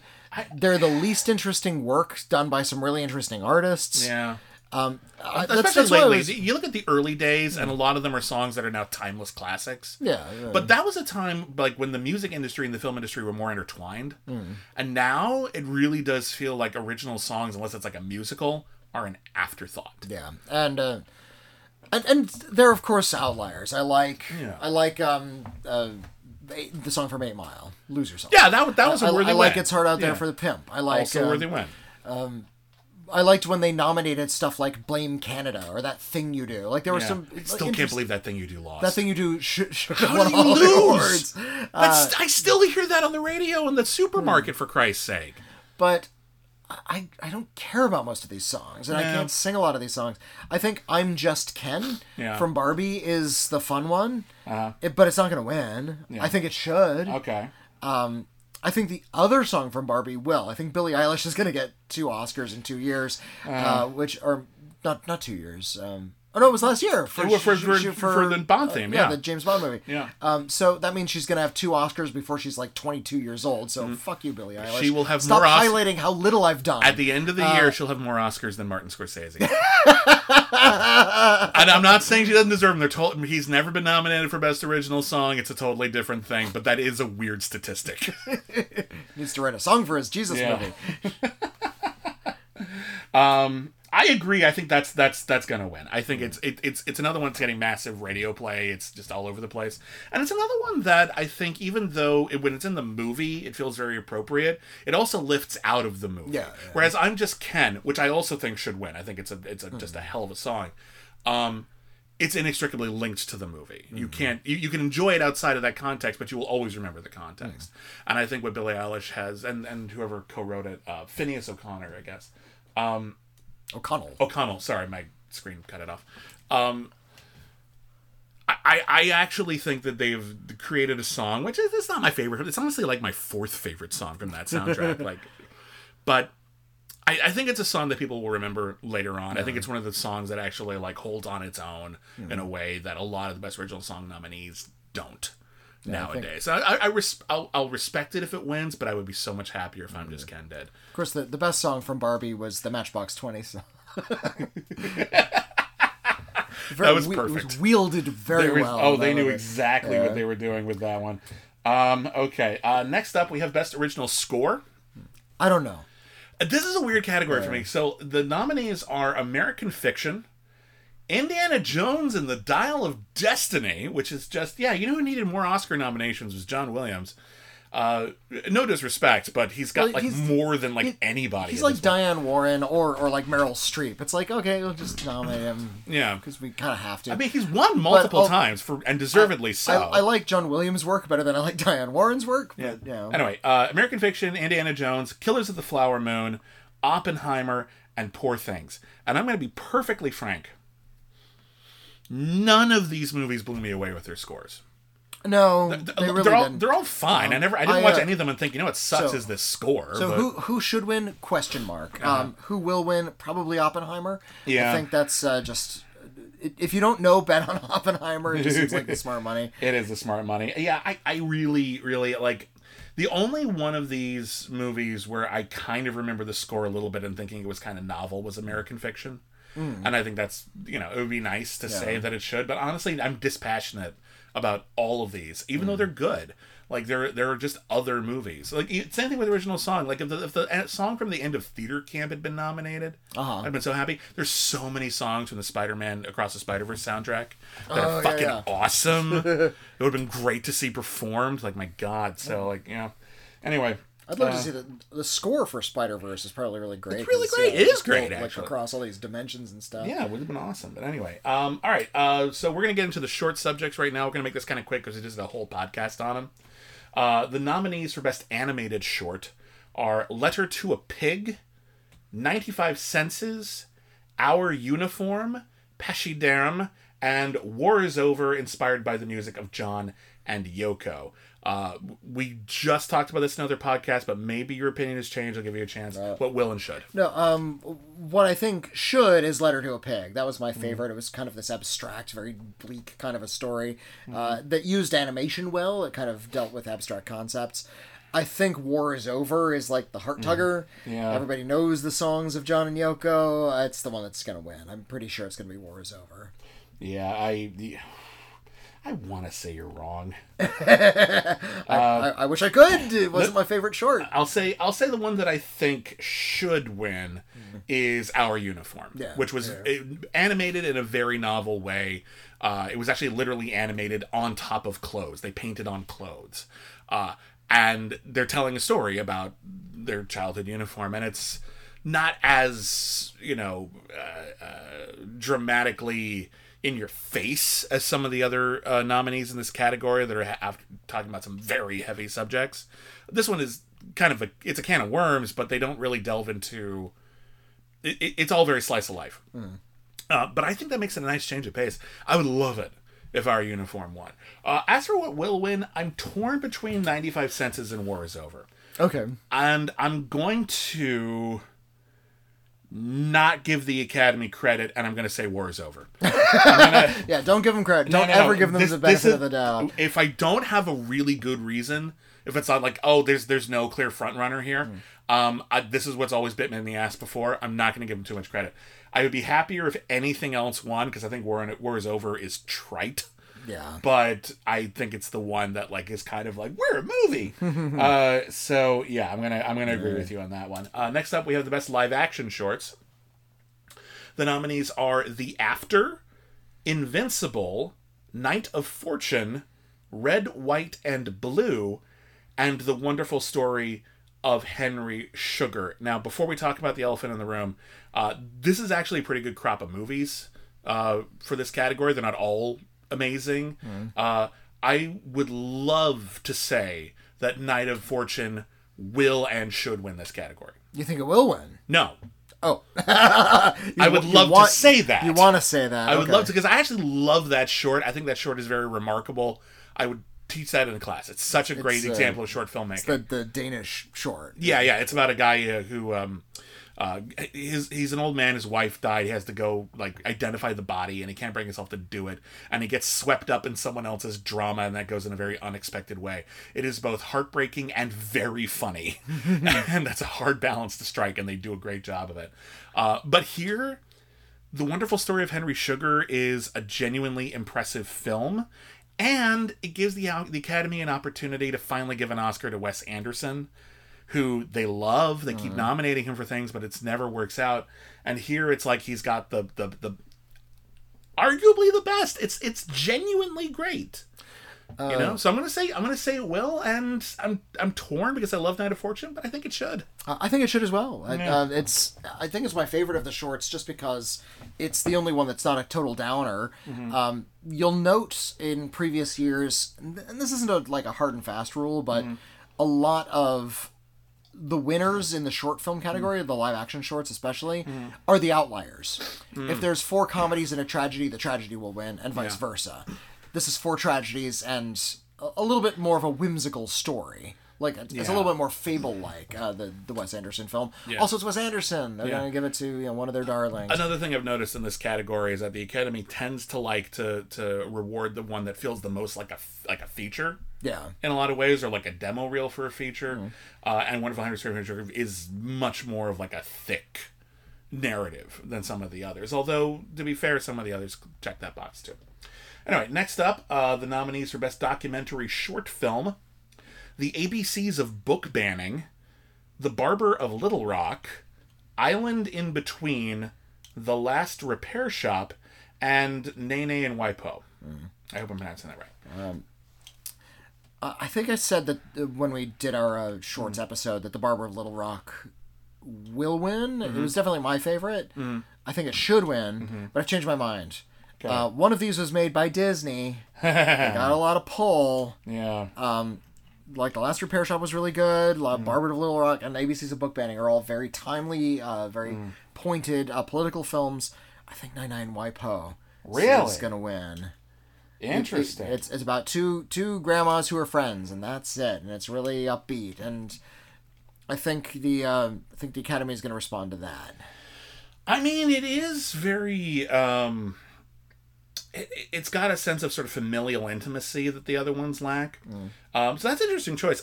These are hard categories to predict, to be quite frank. Yeah. I agree. I think The Barber of Little Rock is the best one. I actually think that the one they're going to want to go for is the one that feels like a very big production, but it also does tug at the heartstrings, and I think it leaves you feeling really good. It's got a really great ending. So I'm going to guess that The Last Repair Shop will. Okay. It's a good documentary. I think it's good. It's just it wasn't my favorite. I know the Academy likes to vote for movies that feel political but don't really threaten the status quo in any kind of way. Which is another good one for Last Repair Shop. Yeah. So there you go. All right, next up is a category where I abstain. I have to abstain because I have seen none of the documentary features this year. I'm embarrassed. I'm gonna try to see some before the night, but I have also seen none of the documentary features. However, We are, for the record, just for the sake of it, going to say what we think will win. Right. Do you have any idea what will win? What's your pick? Oh, I was looking into this. Yeah. The nominees, by the way, they're Bobby Wine, The People's President, The Eternal Memory, Four Daughters, To Kill a Tiger, and 20 Days of Mariupol. I think I was looking into this, and I think The Eternal Memory had like the most interesting plot. Okay. It's about this elderly couple, and it's about Alzheimer's. Okay. And that seemed like touching and difficult in a way that I felt the Academy might respond to, but I haven't seen it. I'm just going by the premise. It's just a guess. Yeah. Okay. Well, on that note, I'm going off the one that I think I've heard people talk about the most, which again is not a sure thing in this category. And I'm going to predict 20 Days in Mariupol. Okay. It's a documentary. It was actually Ukraine's submission for Best International Feature. Didn't get nominated there, but it was nominated here. It's a documentary about the Ukraine war going on right now. Very timely. I've heard really good things. But I've heard really good things about all of these, to be fair. And I abstain. I have no critical commentary. Just, this is what the whisper heard on the wind. Yeah. All right. Next up. And this is one where I also haven't seen most of the nominees, so I'm going to abstain. I also abstain, yeah. Yeah, but we're going to pick what we think will win. The nominees are Best International Feature, Io Capitano, Perfect Days, Society of the Snow, The Teacher's Lounge, and The Zone of Interest. I've heard a lot of love for most of these movies. I haven't heard a lot of people talk about Io Capitano. I haven't heard anyone say anything negative about it. But I had a lot of love for Perfect Days, directed by Wim Wenders. Jay Bayona's Society of the Snow had some, other nominations in other categories. I think that, boosted its visibility. I've heard really good things about The Teacher's Lounge. But The Zone of Interest is a mind blower. And I think there's a really good chance that the fact that it's nominated for Best Picture, everyone's seeing it, they're going out of their way. It's my pick to win, but again, I haven't seen the others, so maybe some of those are better films. I can't say. I'm guessing, just in terms of the way again, I can't. I haven't seen the movies, so I can't really say what should win. But knowing the way the Academy likes to give international feature to a widely acclaimed movie that they don't want to give other awards to, because Oppenheimer's going to sweep a lot of the other stuff. I think this is where Zone of Interest is going to come through. So, Zone of Interest is going to win. Okay. All right, moving on. Animated feature. Best animated feature. We got... Oh, sorry. I thought you were you've been reading them. All right. The Boy and the Heron. The Pixar film Elemental. The Netflix film Nimona. The mostly silent film Robot Dreams. And Spider-Man Across the Spider-Verse. The sequel to a film that won this category before. Whitney. Hard to say what will win because it's a tough category this year. I didn't love any of these movies. Some of them are really impressive and really ambitious, but visually speaking, most of them were just like really, really reached for the stars. Yeah. But yeah, none of them really kind of hit hard. Not you, anyway. Not me.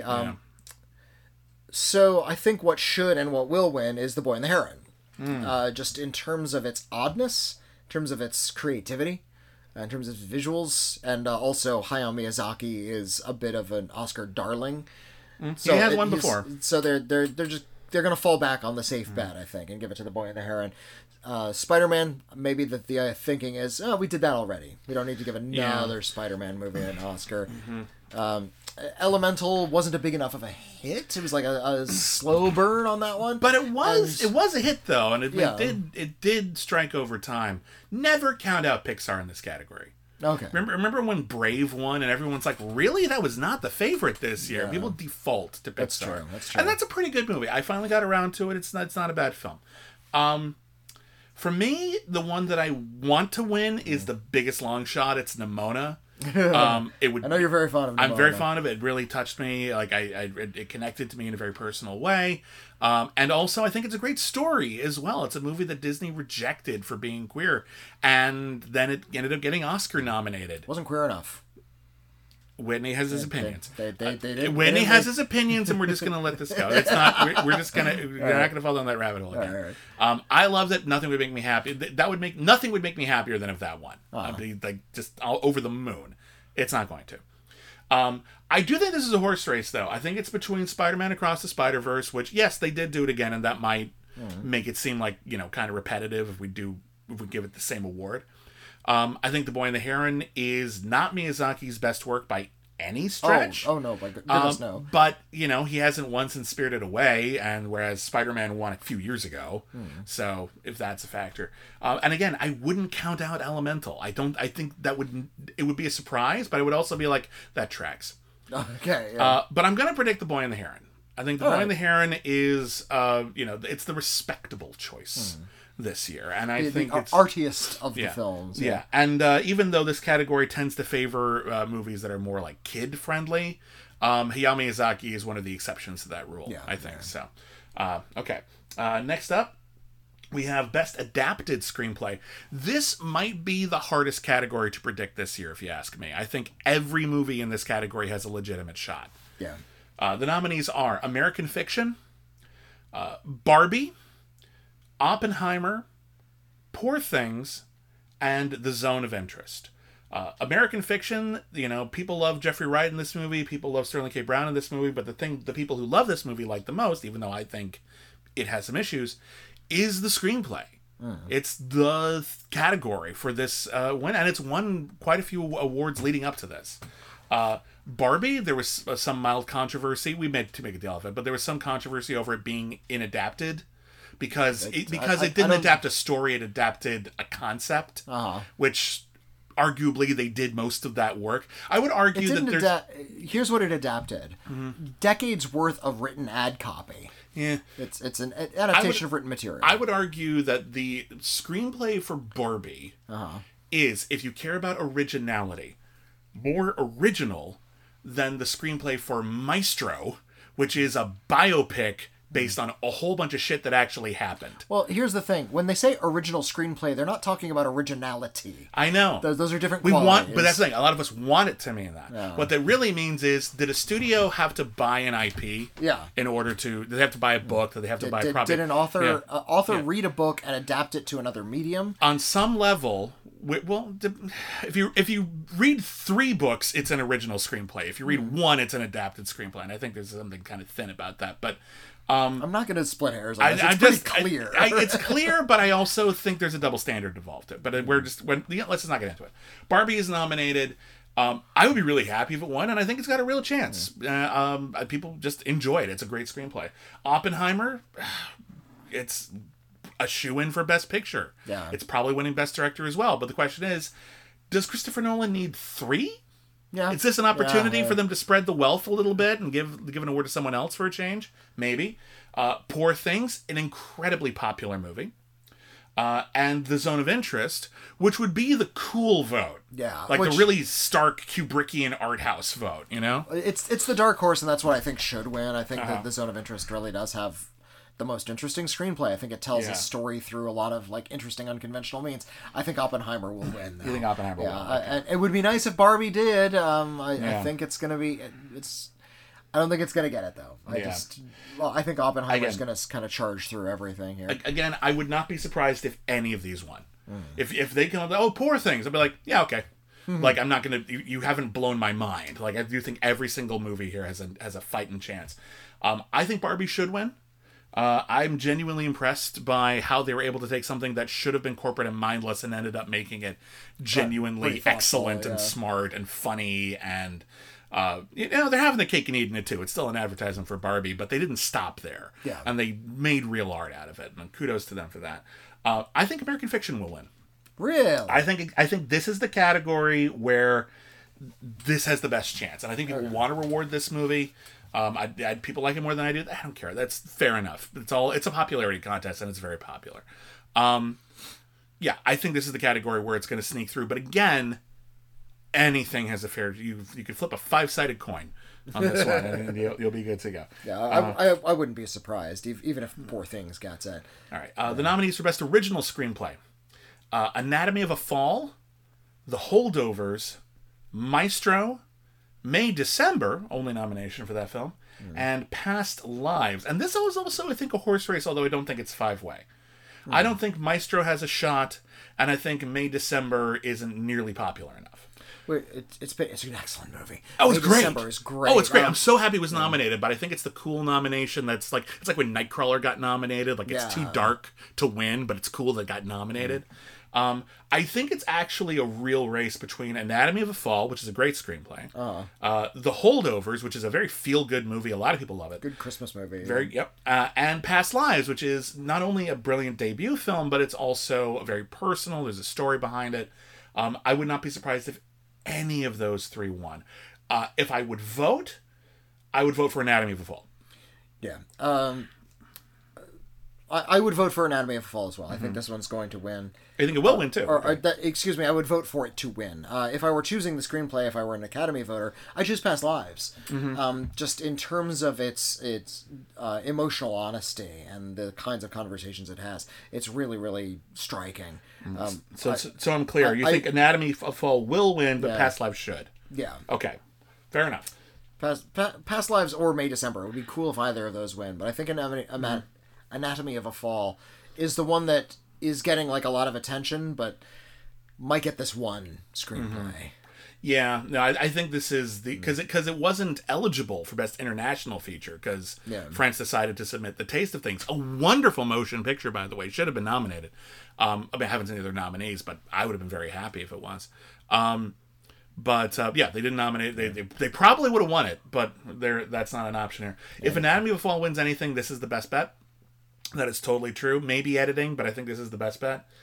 But I'm really, really torn. I think Anatomy of a Fall should win. And I'm really torn between Anatomy of a Fall or Past Lives for will win. Okay. I think they both have a real shot. I think if Past Lives wasn't nominated for Best Picture, I would definitely pick Anatomy of a Fall, but they both are. Yeah. I think Past Lives has the story behind the script. Which the Academy likes. The Academy really, really likes that a lot. So again, I'm not going to give them too much credit. I'm going to say Past Lives. It's a worthy win. Don't get me wrong. I'm not saying it doesn't deserve it. I'm just saying I think based on the Academy's past history, they're not going to be able to resist it. Yeah. So Past Lives. There we go. Anyway, we have the top 5 coming up. Yeah. The 4, or rather the 4 acting categories, picture and director. So and we can steamroll through these. Because most of them feel like a sure thing. These are kind of sure things. Yeah. So I'll make it real fast. Best Supporting Actress. Emily Blunt for Oppenheimer. Danielle Brooks for The Color Purple. Yay! I'm glad. I was disappointed that didn't get more nominations. It's a weird movie, man. It's a weird movie, right? It's a weird thing to turn into a stage musical, but I can accept that on stage. Yeah. You put it back on film, I don't know what the fuck I'm looking at. It's a strange film, but great performances, though, across the board. Coleman Domingo, I thought he could have been double nominated this year. Danielle Brooks for The Color Purple. America Ferrara for Barbie. Jodie Foster for Nyad, which I haven't seen. And Davine Joy Randolph for The Holdovers. I think we can all agree that Davine Joy Randolph is winning this in a walk. She is, there's nobody else. I'm sorry to all the other nominees. It's Davine Joy Randolph. How weird would it be if Jodie Foster won? It would be cool. Wouldn't that be the strangest thing?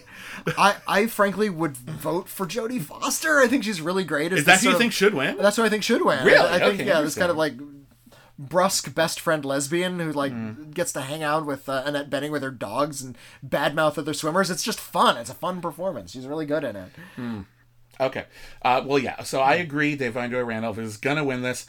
I actually liked her work better in Dolomite Is My Name, which I thought she got snubbed for. She should have been nominated for that. Maybe it's a make good. Maybe it is. Or honestly, she is really good in it, though. She is really, really good in it, though. If I were voting, and again, I'm leaving Jodie Foster out of it, I'd vote for Danielle Brooks. Really? Okay. I think she was wonderful in that movie. I think it's just an absolute showstopper of a performance. But regardless, if Davine Joy Randolph wins, and she will, kudos. Good for her. It's great. It's a great performance and a great movie. And an okay movie. Okay. An okay Christmas movie. Yeah, I like it okay. I liked it. It was very, very warm and sweet. Okay. Let's see here. Next up is Best Supporting Actor. The nominees are Sterling K. Brown Robert for American Fiction, Robert De Niro for Killers of the Flower Moon, Robert Downey Jr. for Oppenheimer, Ryan Gosling for Barbie, and Mark Ruffalo for Poor Things. I'm still surprised Charles Melton didn't get in this category because he's real standout for May December. But this is still it was really too it was too challenging a film. It's too challenging a film. It's very critical of actors as well, which maybe not everyone really enjoyed. I will say though, this is a great crop. There's only one performance in here that I'm not a fan of, and it's the one that's a shoo-in to win, and it's Robert Downey Jr. for Oppenheimer. You don't like him? I like him. Right. I think that entire subplot is superfluous. I think it's very important to the movie. No, I think they have made it important to the movie because they don't have anything resembling a rousing ending without it. It's all depressing otherwise. So that's what they trumped this up to make it seem like it's as important as everything else. Oh no, will he get confirmed for Secretary of, what is it, the Interior? No, it's his security clearance. No. The security clearance is different. I'm talking about the Robert Downey Jr. Black and white. Yeah. The security clearance, I'll grant you, is very significant. It's the whole like Senate hearing. And they get to say, like, at the end, like, oh, and JFK was the reason. And, like, all of this is here because you want some aspect of the ending to feel vindicating for Oppenheimer. And it's not all down. You are forcing it so hard. I don't think part of that movie I don't think it's forced. I think it's very natural, in fact. I think both Oppenheimer and Killers of the Flower Moon are approaching these really harrowing deathful parts of American history and reducing it down to petty male ego. And I think that's a big part of Oppenheimer that I think is invaluable to Oppenheimer. And I think that Robert Downey Jr. represents that, means his part isn't very important to the movie. Also, Robert Downey Jr. is an excellent actor all around. No, yes. I'm not arguing that. I'm not begrudging him having an Oscar. This isn't what I give him to him for. I think he will win. I think this is sort of his shoe-in. If you could vote? Sterling K. Brown's going to get another chance. I'd vote for Robert De Niro. He really does give fifth of five. Like nobody's talking about Robert De Niro. Ryan Gosling as Ken, he's fun. He's given better performances. And Mark Ruffalo in Poor Things, never seen him do something like that before. It's a very weird performance. But why wasn't he nominated for You Can Count on Me, or like one of his more soulful performances? No, I like that he plays this kind of nasty cad, but you know, he's been nominated before. He was nominated for, I think, Spotlight, right? He was nominated for Spotlight, and I think he was also nominated for The Kids Are All Right. Which is a great performance. He should have been nominated and won for You Can Count on Me. He's incredible in that movie. I'm happy that he got nominated, but it's interesting because Mark Ruffalo and Ryan Gosling play very similar characters in very similar movies. These are both these weird, overt, fantastical feminist parables, and they get to play the shitty guy that we don't really respect and kind of represents everything bad about, like, you know, misogyny and the patriarchy and shit. I agree. I generally agree. This is a great crop. Sterling K. Brown is fantastic. Robert De Niro is one of his better performances of his late career. If Robert Downey Jr. wins it, good for him. He's a good actor. Just, you know, they don't always get the award for their best performance. I'll just leave that there as my critique. He gives a good performance. Kate Winslet won for The Reader. That was a good performance too. That is not what she should have been known for. That's all I'm saying. I would vote for Ryan Gosling. Okay. I think it is a genuinely inspired comedic performance. And I don't think we reward those enough. And I think it deserves a lot of credit for that. And I think there's a lot of character nuance in there as well that gets overlooked because it's just such a goofy movie. Yeah. I think he's fantastic. I think this is one of his best performances. Look, when I found out the patriarchy wasn't all about horses, I kind of lost interest. It's got some good dialogue in it. He's so good. All right, next up, Best Actress. And this one I think is a bit of a race. The nominees are Annette Bening in Nyad, a shoo-in. Lily Gladstone in Killers of the Flower Moon. Sandra Hüller for Anatomy of a Fall. Carey Mulligan for Maestro. And Emma Stone for Poor Things. I think the conventional wisdom says that this is a two-way race, almost even, between Lily Gladstone and Emma Stone. I think that there is a slight chance that Sandra Hüller, who also gave an incredible performance in Zone of Interest, is like really got everyone's attention right now. And if Lily Gladstone and Emma Stone split the vote, she could sneak in. But I do think it's 50-50 between Gladstone and Stone. And I don't know who I'd vote for between Sandra Hüller and Lily Gladstone, because I think they're both great. I think Lily Gladstone will win. Yeah. But who should win? Either her or Sandra Hüller. That's my answer. Is a tie between the two. Okay. All right. Sadly, Annette Bening will not win again. Yeah. She's fine. She's great in Naiad. Carey Mulligan, no way. And Emma Stone, no. I mean, that she got hers. She got hers, but she's also winning a ton of awards in the build up to this. And it's an interesting performance. It's a neat, strange, and very good performance, I feel. And I won't be shocked if she wins this. I think Lily Gladstone is going to win, but it's a coin flip. Okay. And I would vote for Lily Gladstone as well. Lily Gladstone, by the way, who identifies as non-binary. So putting them in this category is sort of calling attention to the flaws in that engendering the system now. Engendering, isn't that cute? Yeah. Oh, I wasn't even doing the wordplay. I was like engendering. I thought you said in the act of gendering these categories, there are certain inherent flaws. It was a problem engendering the. I thought you were anyway. No, I thought you were making it would have worked that way. I thought you were making a pun there. It would have worked that way. But anyway, Best actor. Best actor. Best actor. There's Cillian Murphy and Four Losers. And, hang on. There's Bradley Cooper in Maestro. There's Coleman Domingo in Rustin, which I haven't seen. All right. Paul Giamatti in The Holdovers. Cillian Murphy in Oppenheimer, and Jeffrey Wright in American Fiction. I think that Cillian Murphy is the favorite. However, I also would not be shocked if Paul Giamatti won this. It's want him to win. Very lovable performance. This is a tough race. The only one I wouldn't vote for is Bradley Cooper, which is a pity because he's trying so hard. He is. And another year, maybe he would have had a chance, but no. Maybe so. But Paul Giamatti is another one of those actors who I think is a little under-recognized by the Academy. I think he gives constantly good performances. I think it's only his second nomination. Yeah, the other one was Cinderella Man. Yeah. That's not even remotely one of his best performances. American Fiction, for God's sake. Splendor. Or American Splendor. American Splendor, she should have been nominated. Probably should have won that, for God's sake. Yeah, no, he's incredible in so many movies. Harvey P. Carr. American Fiction's this year. American Splendor. He's really great in American Splendor. Yeah, no, I think that might go down as his best performance at this rate. But yeah, I honestly think I'm torn for should.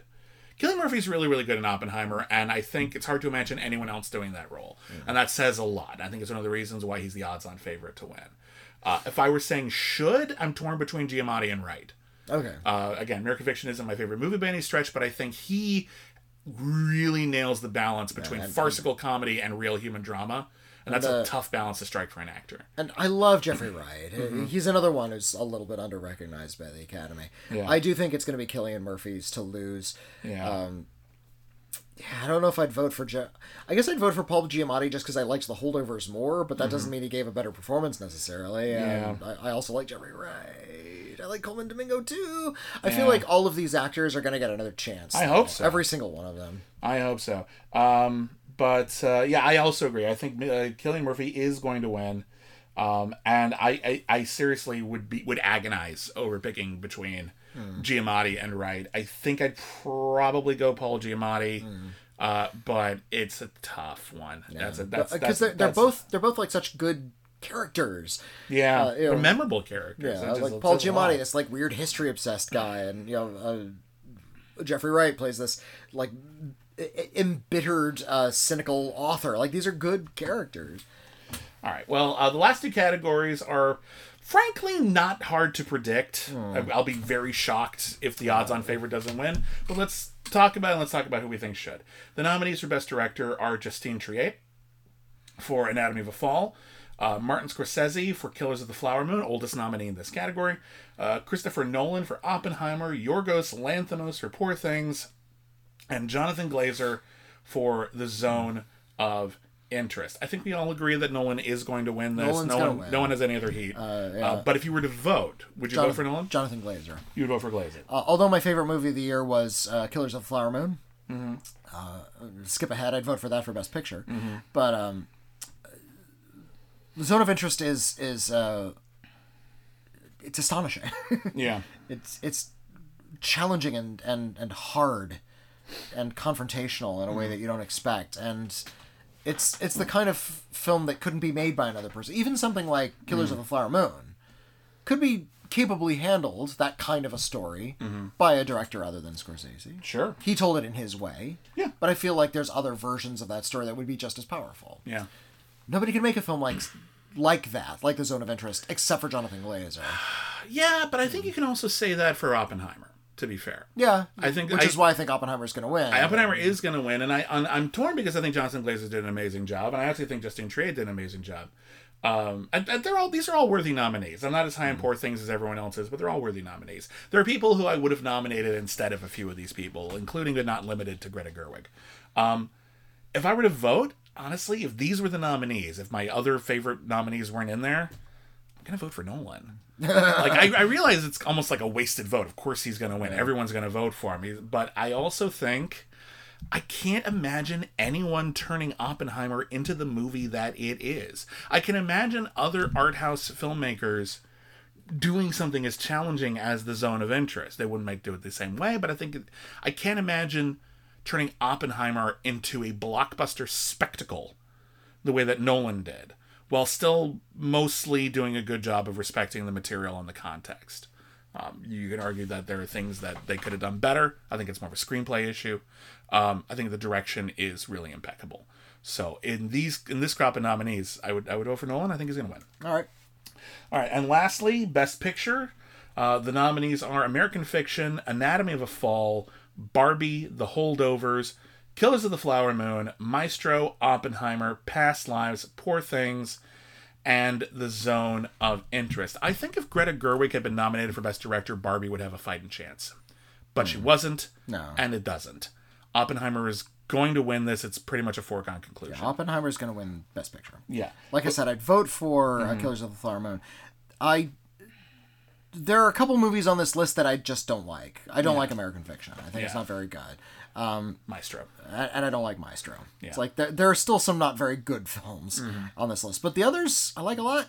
I like Killers of the Flower Moon. I like Oppenheimer. It's mostly a good crop. Like Anatomy of a Fall. Yeah, these are some pretty good movies. And the ones that I don't like, I don't hate. You know, Poor Things I'm not going to begrudge, even though it's not one of my favorites. Yeah, no, again, Maestro, it's not I wouldn't call it a bad film. It's just it's so much effort for something that makes so little impact. Yeah, which is frustrating.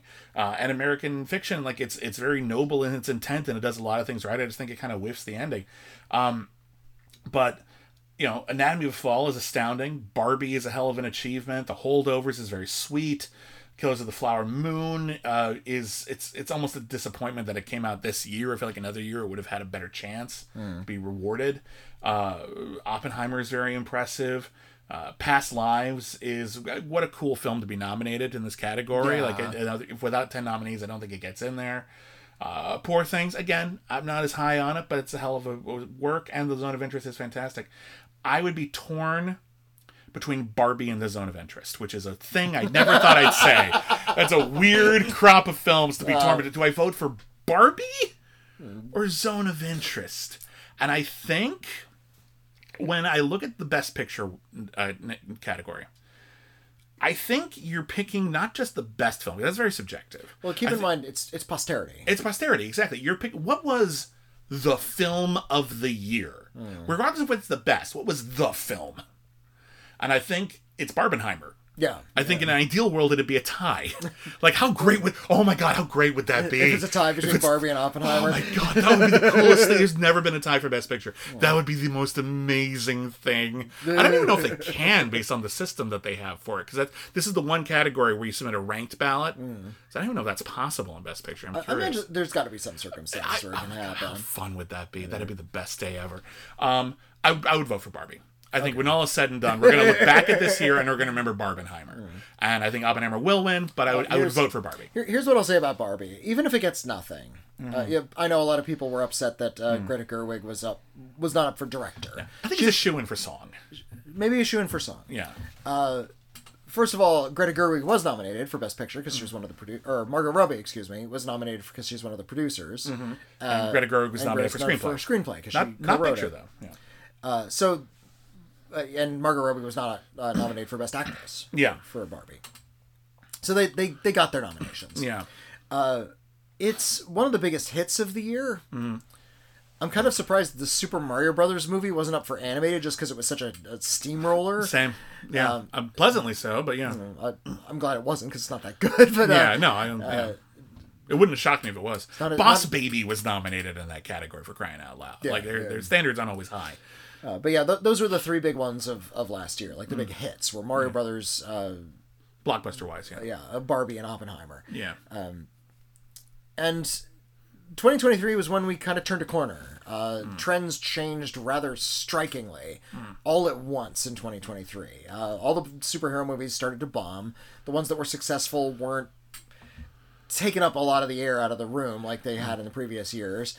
Yeah, even Guardians of the Galaxy, which was a huge hit, there was also like, but we're saying goodbye to these characters. Yeah, James Gunn isn't coming back. We have a lot of emotional investment that's tied in, but it's not like we're interested in anything new. In short, Disney is fucked. But that said, I think honoring sort of the new wave of blockbusters as we kind of figure out what's going to be hits and new stuff, random stuff you can't predict. None of the tried and true formulas of the last decade are going to stick anymore. Yeah. So it's going to be up to the Academy to start honoring those blockbusters. Yeah. Oppenheimer was one of those. Yeah, it was. Oppenheimer's their big hit. Oppenheimer's their baby. If it sweeps every single category, I will not be shocked. No. I'd be a little disappointed, but I would not be shocked. And again, I can't be too disappointed because I like Oppenheimer a lot. It's mostly a well-crafted movie. Like, again, I don't think it's a bad film. It's just got elements that I don't think work as well as everyone else does. But for the most part, it's a hell of an accomplishment. Again, you vote for Oppenheimer, it wins. I'll be like, okay, fair enough. But I'm not going to be mad at it or anything like that. It just... If of the two films that are nominated that are the film of the year, I like Barbie better. That's what it boils down to. I like Barbie better, but it's fine. I like Barbie a lot. I don't like it any more than I like something like Pleasantville or the Brady Bunch movie, which are movies I really enjoy. But they're not like Best Picture material. Well, I would argue that those weren't. I think Barbie is, but anyway. I digress. Anyway, that is those are our nominees. I hope you were writing them down because I'm not going to list them again. It's a long list. It's late. I want to go home. It's late. We're going to go. We'll be back next week. We'll talk about the Oscar fallout. I'm sure there's something to be upset about, and we'll review it. And we'll also review some new movies. Something's coming out next week. Is it Kung Fu Panda next week? Kung Fu Panda 4. We got Love Lies Bleeding, another lesbian caper film. Okay. And a couple others. Other things as well. Imaginary. Well, we'll review some stuff, and we'll talk about some Oscar stuff. So thank you, everybody, for listening. Thank you for joining us. Thank you to all of our patrons in particular. We can't do this without you. You're lifesavers. You're the best. You can listen to our podcasts on Patreon ad-free and get access to a lot of exclusive shows as well. That's patreon.com/critically acclaimed network. We owe you a We've Got Mail. We're going to do that this week. Our email address is letters@criticallyacclaimed.net. Whitney, what is our P.O. Box? Send us a physical letter to the Critically Acclaimed Network, P.O. Box 641-565, Los Angeles, California at 90064. Okay, we might read your correspondence on the air and answer your questions or respond to your criticism or anything else you want to talk about. And of course, we're on social media at Critic Acclaim. I'm at William DeBiani. At Whitney Seinfeld. And never forget, everyone is a critic. Why did I say it like that? I want to go to the midnight show. I'm sorry, what?